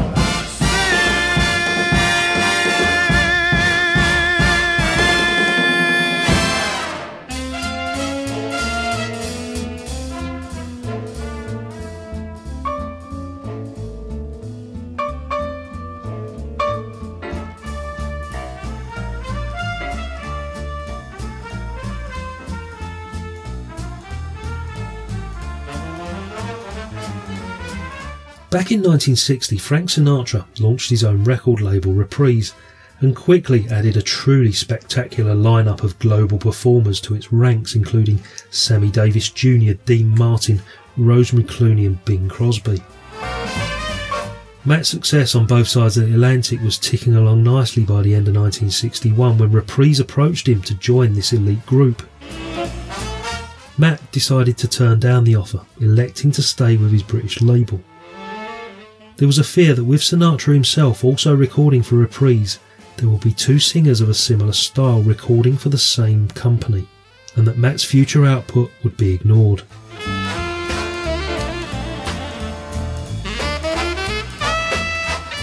Matt's manager, Don Black, pointed out at the time that Ella Fitzgerald, Andy Williams, Perry Como, Victor Moan, Sammy Davis Jr. and Sinatra himself had all recorded songs that Matt had originally introduced, and that none of them had bettered Matt's original version.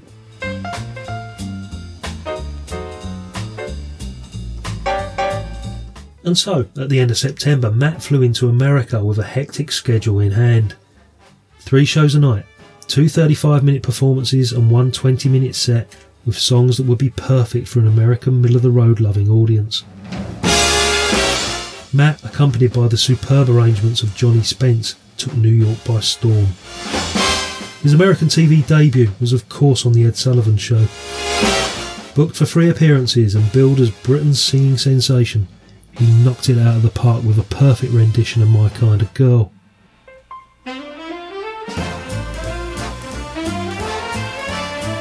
More singles followed, including Gonna Build a Mountain, but surprisingly they failed to make any real impression on the chart.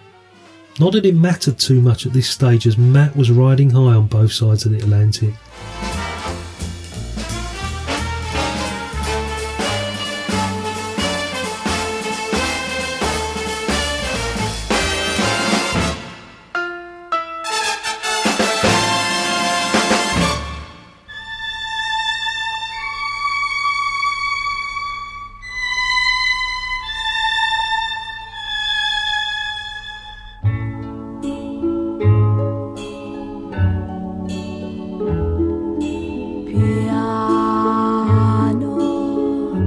Mentre ti allontani, cerca che il tuo passo non mi svegli, mentre tu te ne vai. Piano, originally performed by Italian artist Mina at the San Remo Pop Festival in 1960. George Martin loved the song so much he requested an English lyric, and presented it to Matt, who duly recorded it just after Christmas 1961.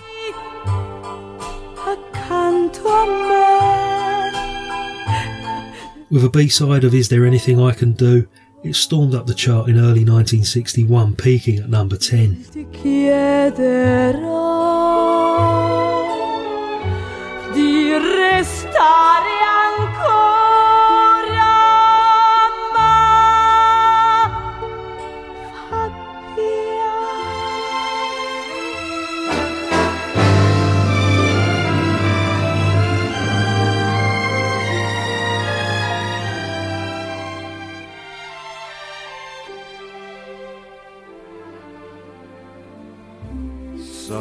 Softly, I will leave you softly, for my heart would break if you should wake and see me go. So I leave you softly, long before you miss me, long before your arms can beg me stay for one more hour or one more day. Onwards and upwards through 1961. Matt will be presented with gold discs for Portrait of My Love and My Kind of Girl, and My Kind of Girl itself would win an Ivor Novello Award. There was a summer season in Weymouth, a trip back to Hong Kong, and the third of his Ed Sullivan appearances.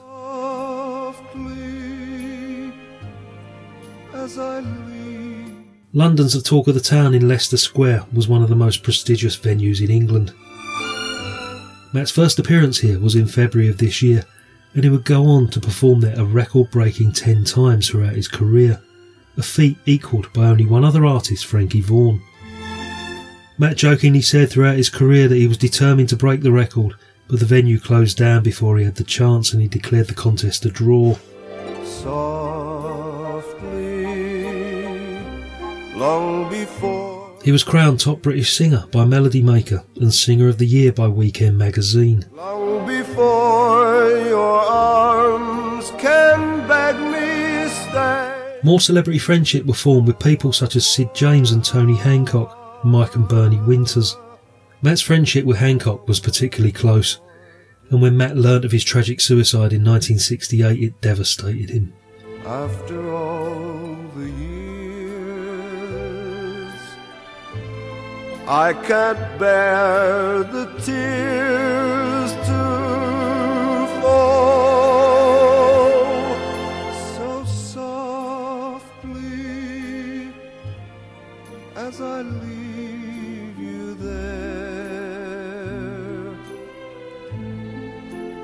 as I leave you there, as I leave you.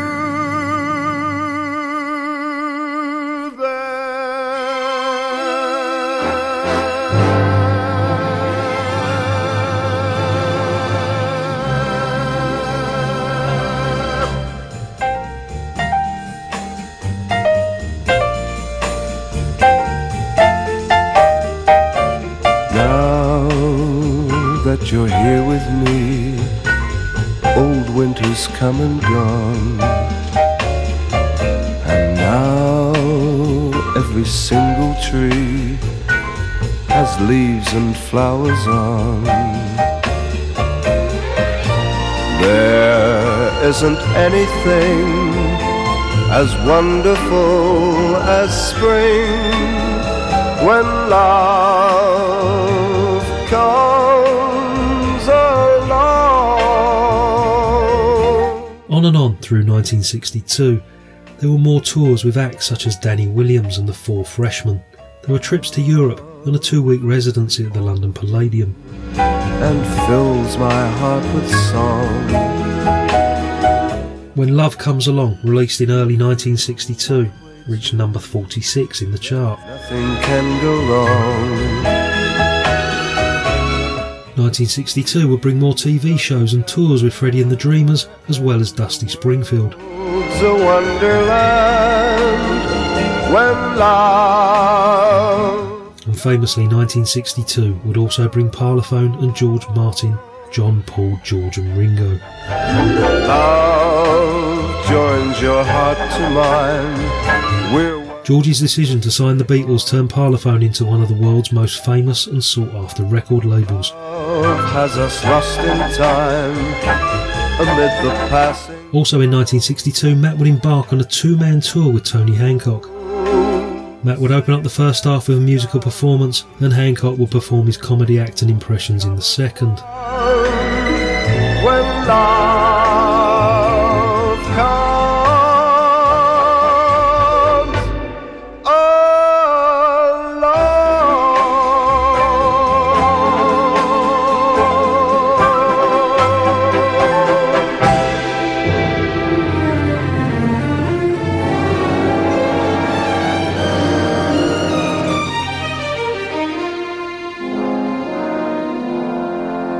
my love and devotion. Matt and Tony became very close, enjoying each other's company and finding it more than easy to settle into a routine of heavy drinking after each performance. And forever. The 3-week show run cemented Matt and Tony's friendship, and it was around this time that Kenneth Williams, the carry-on actor who had worked for many years on Hancock's radio and TV shows, wrote a notorious entry in his diary. Are yours. The diary entry is from Monday the 24th of April 1972 and was written during the filming of Carry On Abroad. Beloved. Sat in the coach waiting and later in the caravan with Sid James, he talked at length about Hancock and said that he used to go about the flat naked with excretia and vomit about, and that his sexual appetites were depraved, and that Matt Monro told him he'd woken up one night to find Hancock going down on him for the fellatio, and that Matt had given him a right-hander. This is certainly a new twist. I'd never heard that Hancock was interested in homosexuality. Sid said it got so that he'd try anything. Of course, one wonders how much of this is factual and how much gossip put together from disjointed accounts. Will grow deeper as time. So obviously, Kenneth Williams had heard the story third hand from Sid James whilst they were filming Carry On Abroad, and Sid was of course a great friend of both Tony Hancock and Matt Monro. The incident is also mentioned by Cliff Goodwin in his Hancock biography, but with Matt and his family remaining close friends with Hancock for several years after, it seems unlikely that the incident may ever have taken place. Are yours till I die.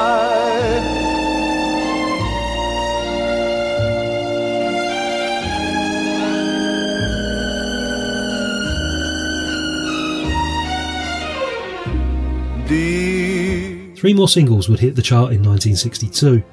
My Love and Devotion peaked at number 29, When Love Comes Along number 49, and the classic Softly As I Leave You reaching the top 10. My love, my devotion are yours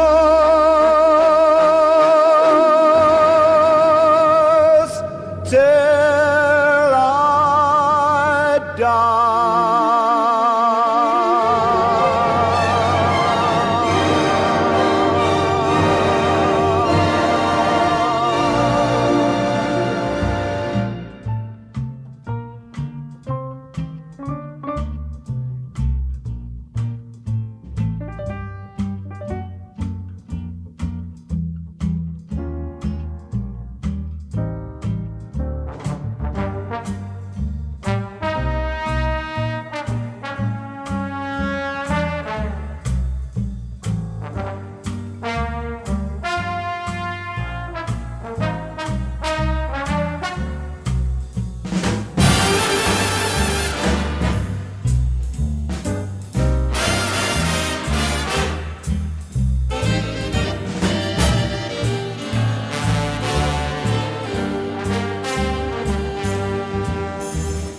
'62 would also see the release of the first James Bond movie, Dr. No.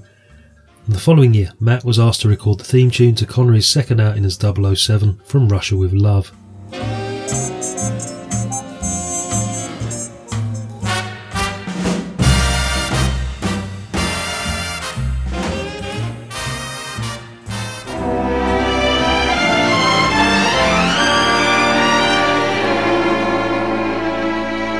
from Russia with love. I fly to you, much wiser since my goodbye to you. I've traveled the world to learn I must return from Russia with love. The release of the single and its association with the movie ensured that it reached number 20 in the UK chart and cemented Matt Monro's reputation as a worldwide artist. For a moment, it would also lead to Matt being crowned the king of the 60s movie theme songs. Don't hurt me so. Still my tongue tied, young pride would not let my love for you show. In case you'd say no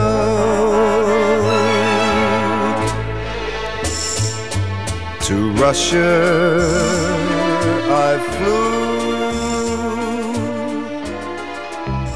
But there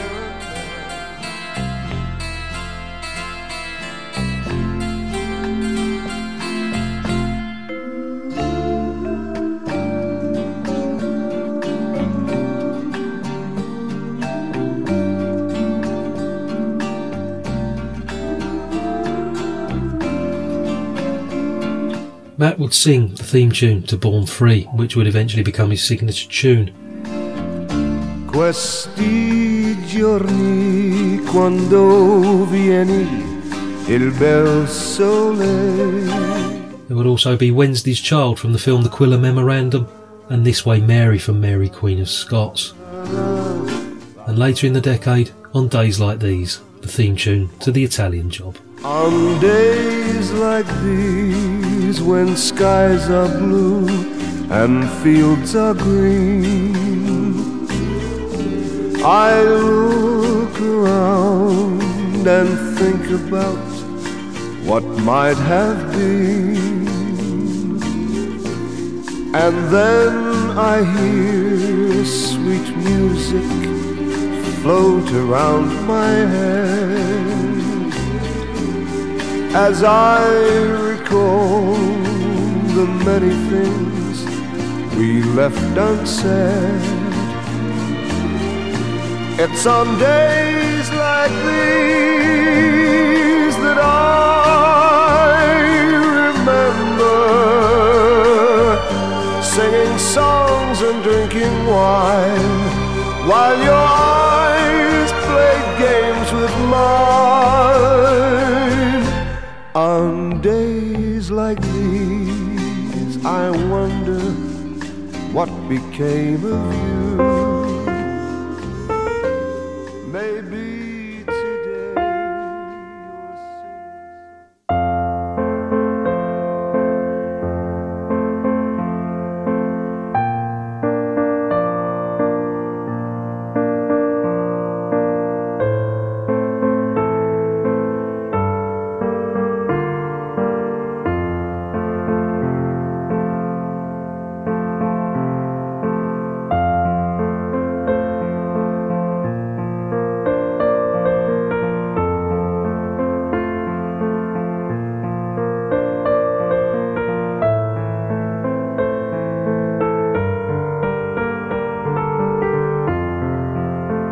Perhaps the most surprising fact to emerge from this period relates to Born Free.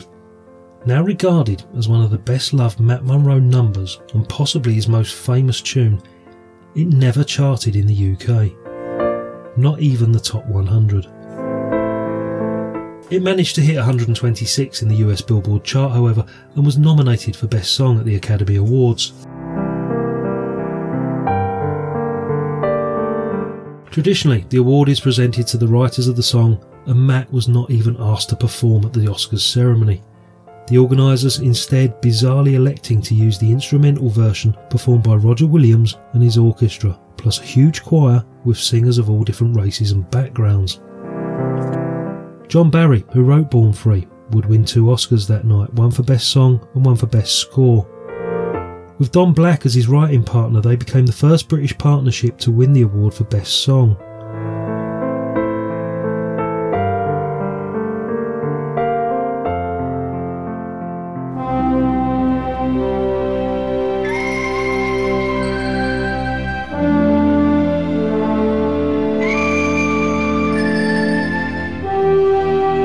Matt's version, despite going unrecognised at home and in the States, would however top the charts in Australia, Jamaica, Singapore and of course the Philippines.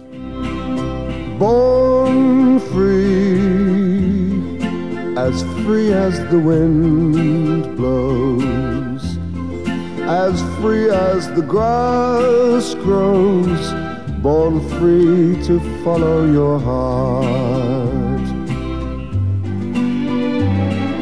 Live free and beauty surrounds you. The world still astounds you each time you look at a star.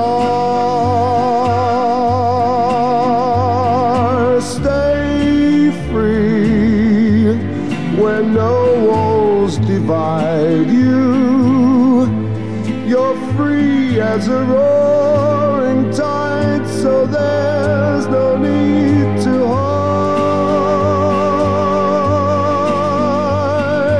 Born free, and life is worth living, but only worth living 'cause you're born free.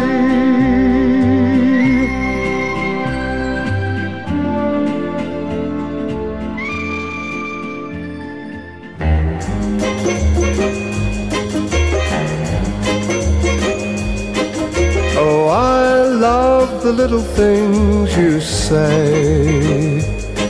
In 1964, Matt was selected to represent the UK in the Eurovision Song Contest.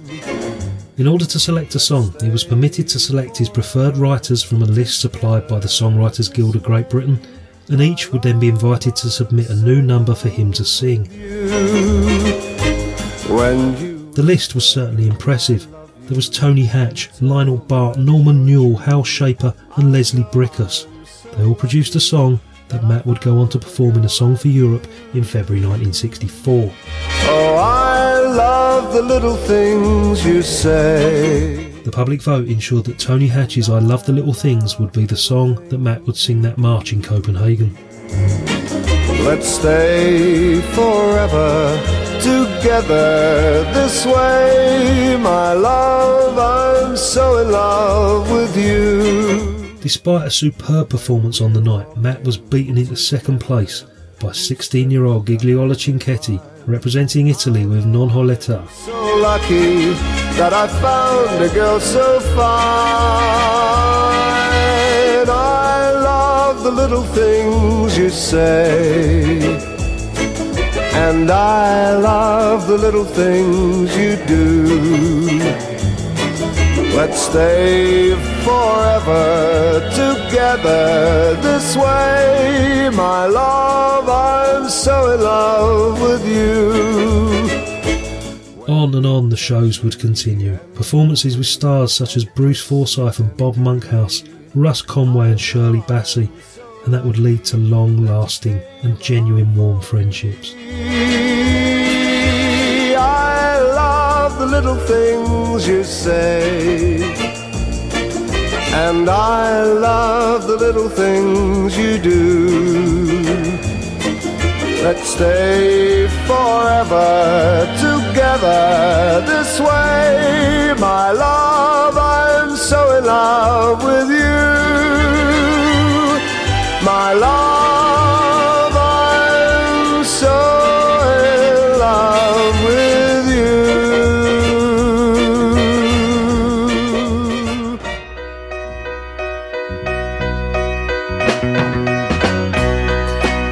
Warum nur, warum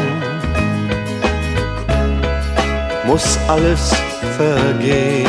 Oh. One song in particular from the 1964 Eurovision Song Contest seemed to hit home with Matt. It was the Austrian entry, sung by Udo Jürgens. In particular, Matt felt that the tune was quite special and asked Don Black to write some English lyrics. The song would eventually become Walk Away, and in 1964 would provide Matt with his highest UK chart entry, reaching number 4. Warum nur, warum?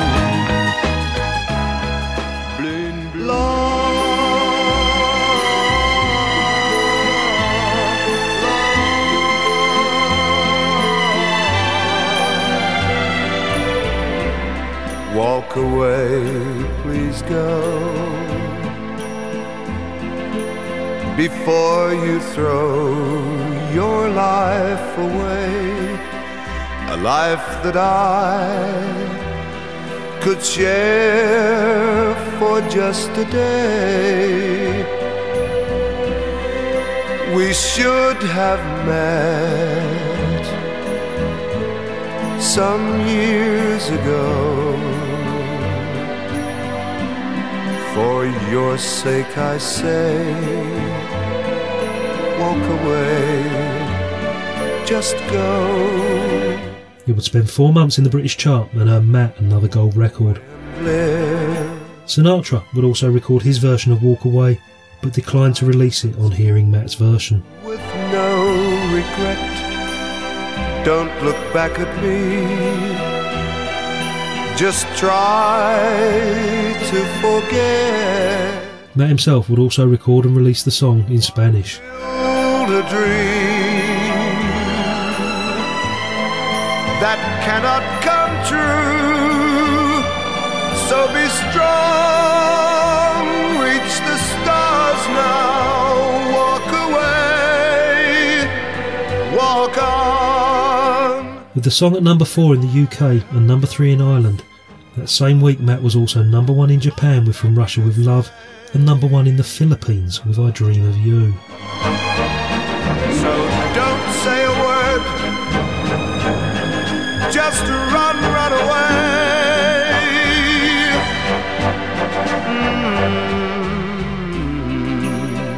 Goodbye, my love. My tears will fall now that you're gone. I can't help but cry, but I must go on. I'm sad that after searching so long, knew I loved you, but told you, walk away, walk on, walk on.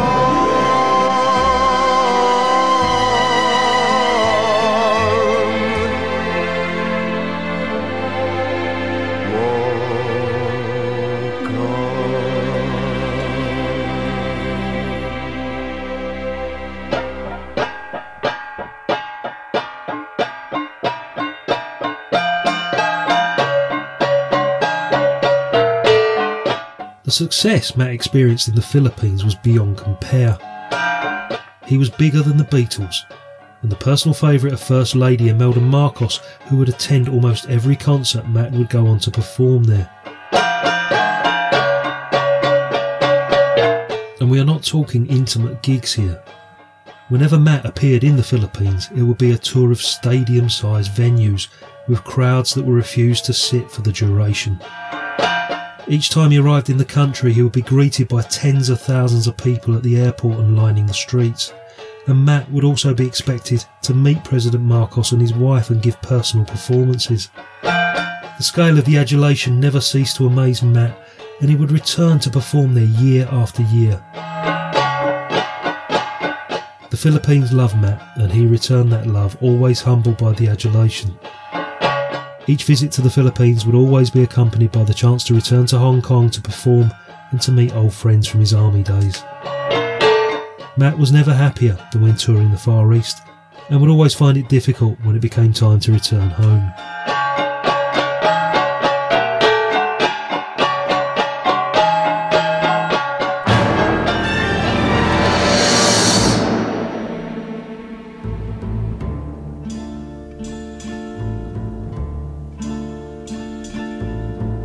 She said, "My son, I beg of you, I have a wish that must come true.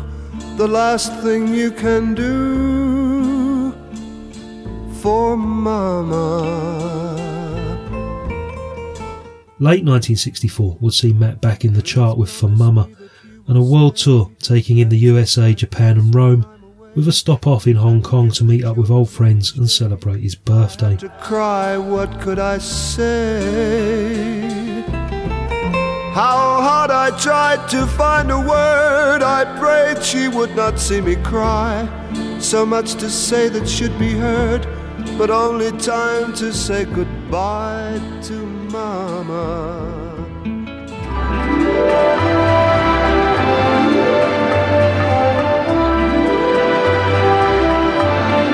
Close your eyes and I'll kiss you.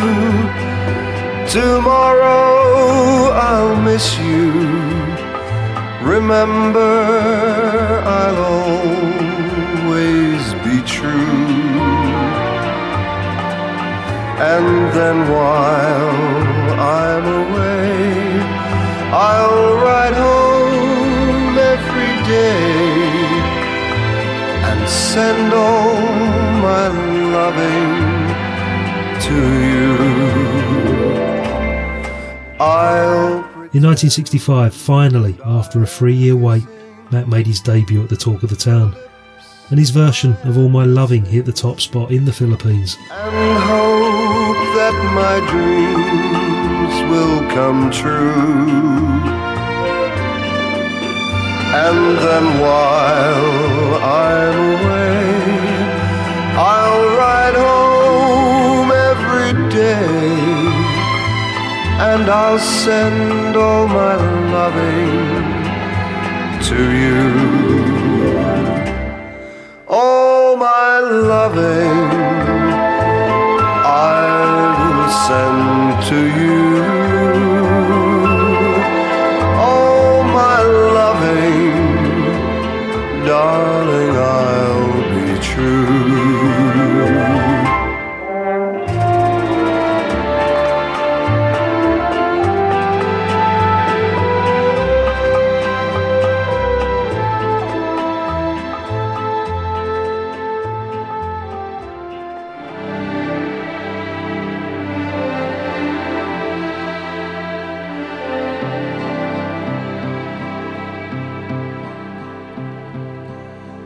Yesterday,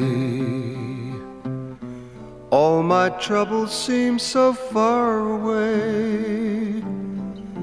Now it looks as though they're here to stay. Oh, I believe in yesterday. There were only 2 chart entries for Matt in 1965. Without You, I Cannot Love reached number 37, and Matt's version of Paul McCartney's Yesterday broke the top 10 before peaking at number 8. Shadow hanging over me. Oh, I believe in yesterday. Why she had to go, I don't know. She wouldn't say. I said something wrong. Now I long for yesterday. Yesterday, love was such an easy game to play. Now I need a place to hide away. Oh, I believe in yesterday. Why she... The failure for chart recognition in his home country frustrated Matt. For elsewhere around the world, especially the Far East, Matt's single and album releases were all consistently hitting the top spot. I said something. 1965 would see summer seasons in Blackpool and Yarmouth, topping the bill alongside Jimmy Tarbuck and Mike and Bernie Winters and the Bachelors. This, coupled with numerous recording sessions for both singles and albums, along with a worldwide touring schedule, proved to be one of his busiest years. Need a place to hide away. Yes, I believe in yesterday.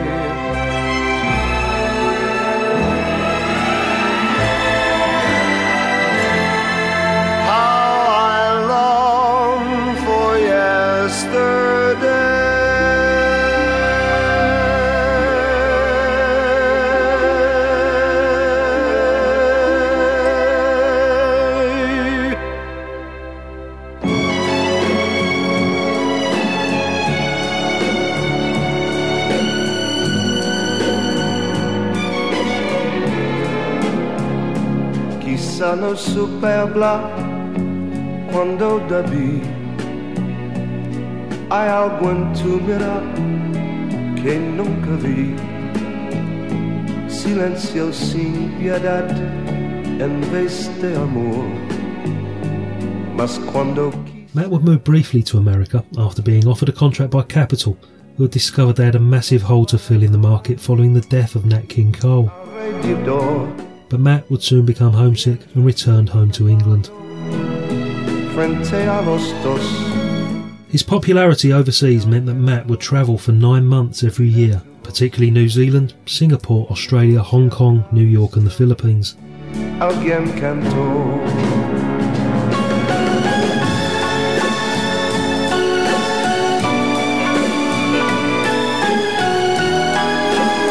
Matt learnt early in his career that if he recorded Spanish language versions of his songs, it would open up an entire new audience for him. Matt would continue to release songs in Spanish throughout his career and record not just singles but entire albums. Y en la oscuridad de pronto comprendí que mi orgullo fue el que te dio. Ya ves que sin querer yo mismo te guié junto a su lado como antes. No one could accuse Matt Monro of being a protest song singer, but back in 1970 he became just that, choosing to record a song that was so far removed from his usual style it surprised many people, but it was catchy and showed the younger breed of artists out there just how it should be done. Again, it became one of Matt Monro's most famous songs, yet failed to reach the charts. Shirley Wood gulped down her breakfast, shut the fridge and joined the throng. Margaret Beatty snatched the milk and scanned the news and went along. Annie Harris drew the curtain, screwed her eyes up, had a peep, saw the marchers, heard their voices making early morning noises, stumbled back to bed and tried to sleep. Come with us, run with us, we're gonna change the world. You'll be amazed, so full of praise. When we've rearranged your world, we're gonna change your world. Shuffling through the cold black morning went the marchers, spirits low, grunting greetings, grimly pressing on to where they had to go. When the sun came up, they brightened, stopped to have their thermos brew. Annie Harris got up gladly, pondered for a little sadly, then got on with what she had to do. So come with us, run with us, we're gonna change the world. You'll be amazed, so full of praise. When we've rearranged your world, we're gonna change your world. At their target, numbers swollen, up the marchers' banners go, chanting, shouting out with leaflets, protests for everyone to know. Sit in front of all the traffic, Harry busy shopping wives, try to stir their ostrich notions, whip them up to wild emotions, put some fire into their wretched lives. So come with us, gonna change the world. You'll be amazed, so full of praise. When we rearrange your world, we're gonna change your world. Matt's drinking would rear its ugly head over the years, creating numerous health issues. There would be long periods of abstinence, however, as Matt realised the damage that he was doing.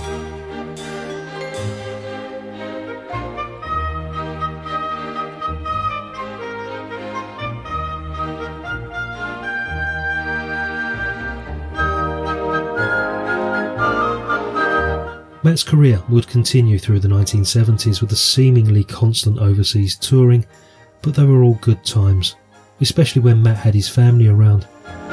He encouraged his son Matt Jr. to sing, and he is now a very successful and popular entertainer, performing all of his father's most famous numbers.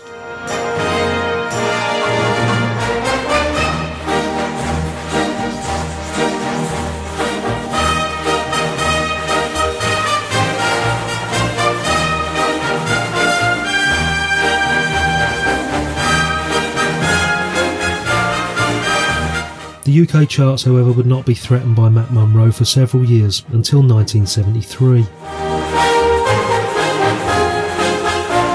On UK TV, Barry Foster was proving to be popular as Dutch detective Van der Walt.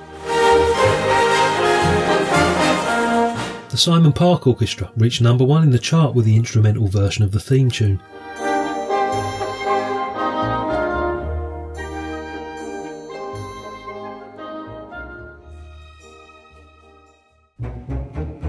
Matt would mark his triumphant return to the UK hit parade with his vocal rendition entitled And You Smiled, reaching number 28. I thought that I had the world on the end of a string. I thought that I was a millionaire, free as the dawn, and then came the morning. I turned and I saw you there. And you smiled with laughter in your eyes. Then the world seemed to fade away.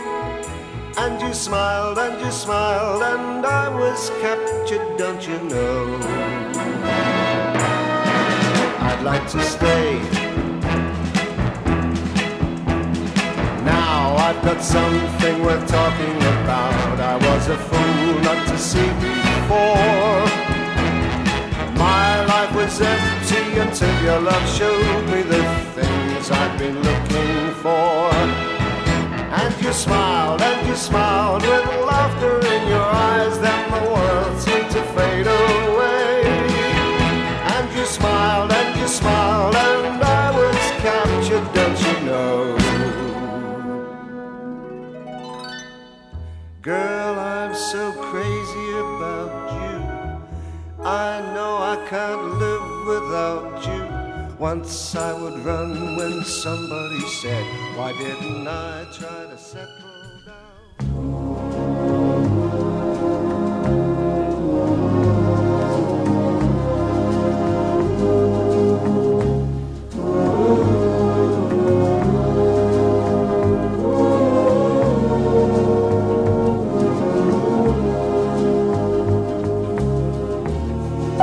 Matt Monro passed away, aged just 54, on the 7th of February 1985 from liver cancer. He was a heavy smoker throughout his life and battled his demons with alcohol.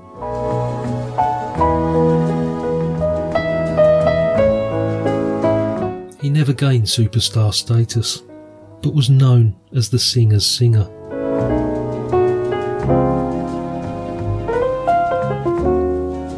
His admirers included Bing Crosby, Sammy Davis Jr. and Frank Sinatra. Frank Sinatra even singled out Matt Monro as the only British singer that he ever listened to, and would famously say, "In all my years in the vocalist business, I have listened to all my co-working boy singers constantly, not only enjoying their work, but hoping I might learn something from them." So we come to Matt Monro. If I had to choose 3 of the finest male vocalists in the singing business, Matt would be one of them. His pitch was right on the nose, his word enunciations letter perfect, his understanding of a song thorough. He will be missed very much, not only by myself, but by his fans all over the world. He was a credit to the music industry and was praised by the highest names in showbiz around the world. He will always be remembered as the man who left us with some of the greatest classical songs of the 20th century. And he was, of course, much more than the UK's answer to Frank Sinatra or the Singing Bus Driver.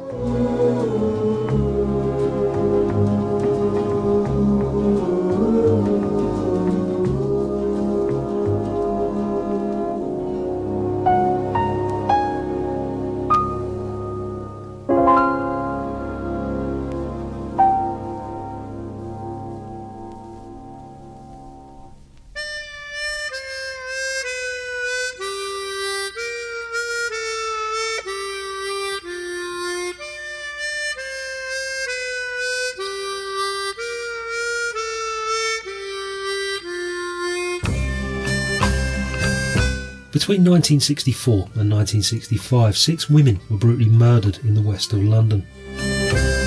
All were prostitutes, and similarities to these killings and the Whitechapel murders of 70 years earlier would lead to the killer being dubbed Jack the Stripper. The case remains unsolved to this day, but there are a few surprising and famous names that were put forward as potential culprits. Join me next time as I tell the story of the Hammersmith nude murders. Thanks for listening.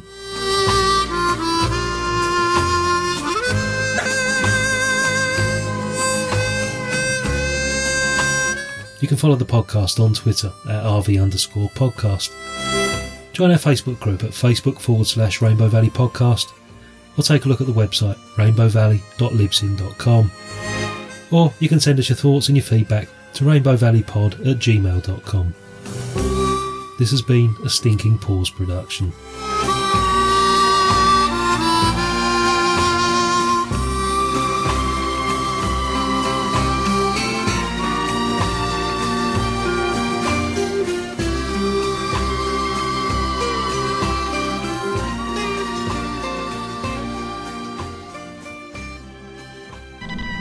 From the world, the nation, and the Texas News Triangle. This is Hourly News. It's just been announced that there's going to be a musicians' strike. Until we hear more, here's some music.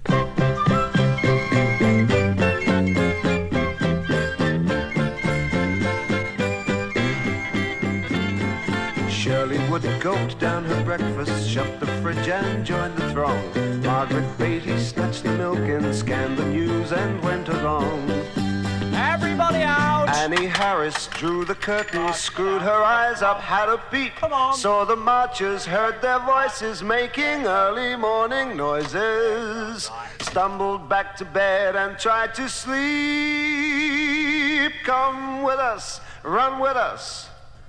We're gonna change the world, you'll be amazed, so full of praise. When we've rearranged your world, we're gonna change.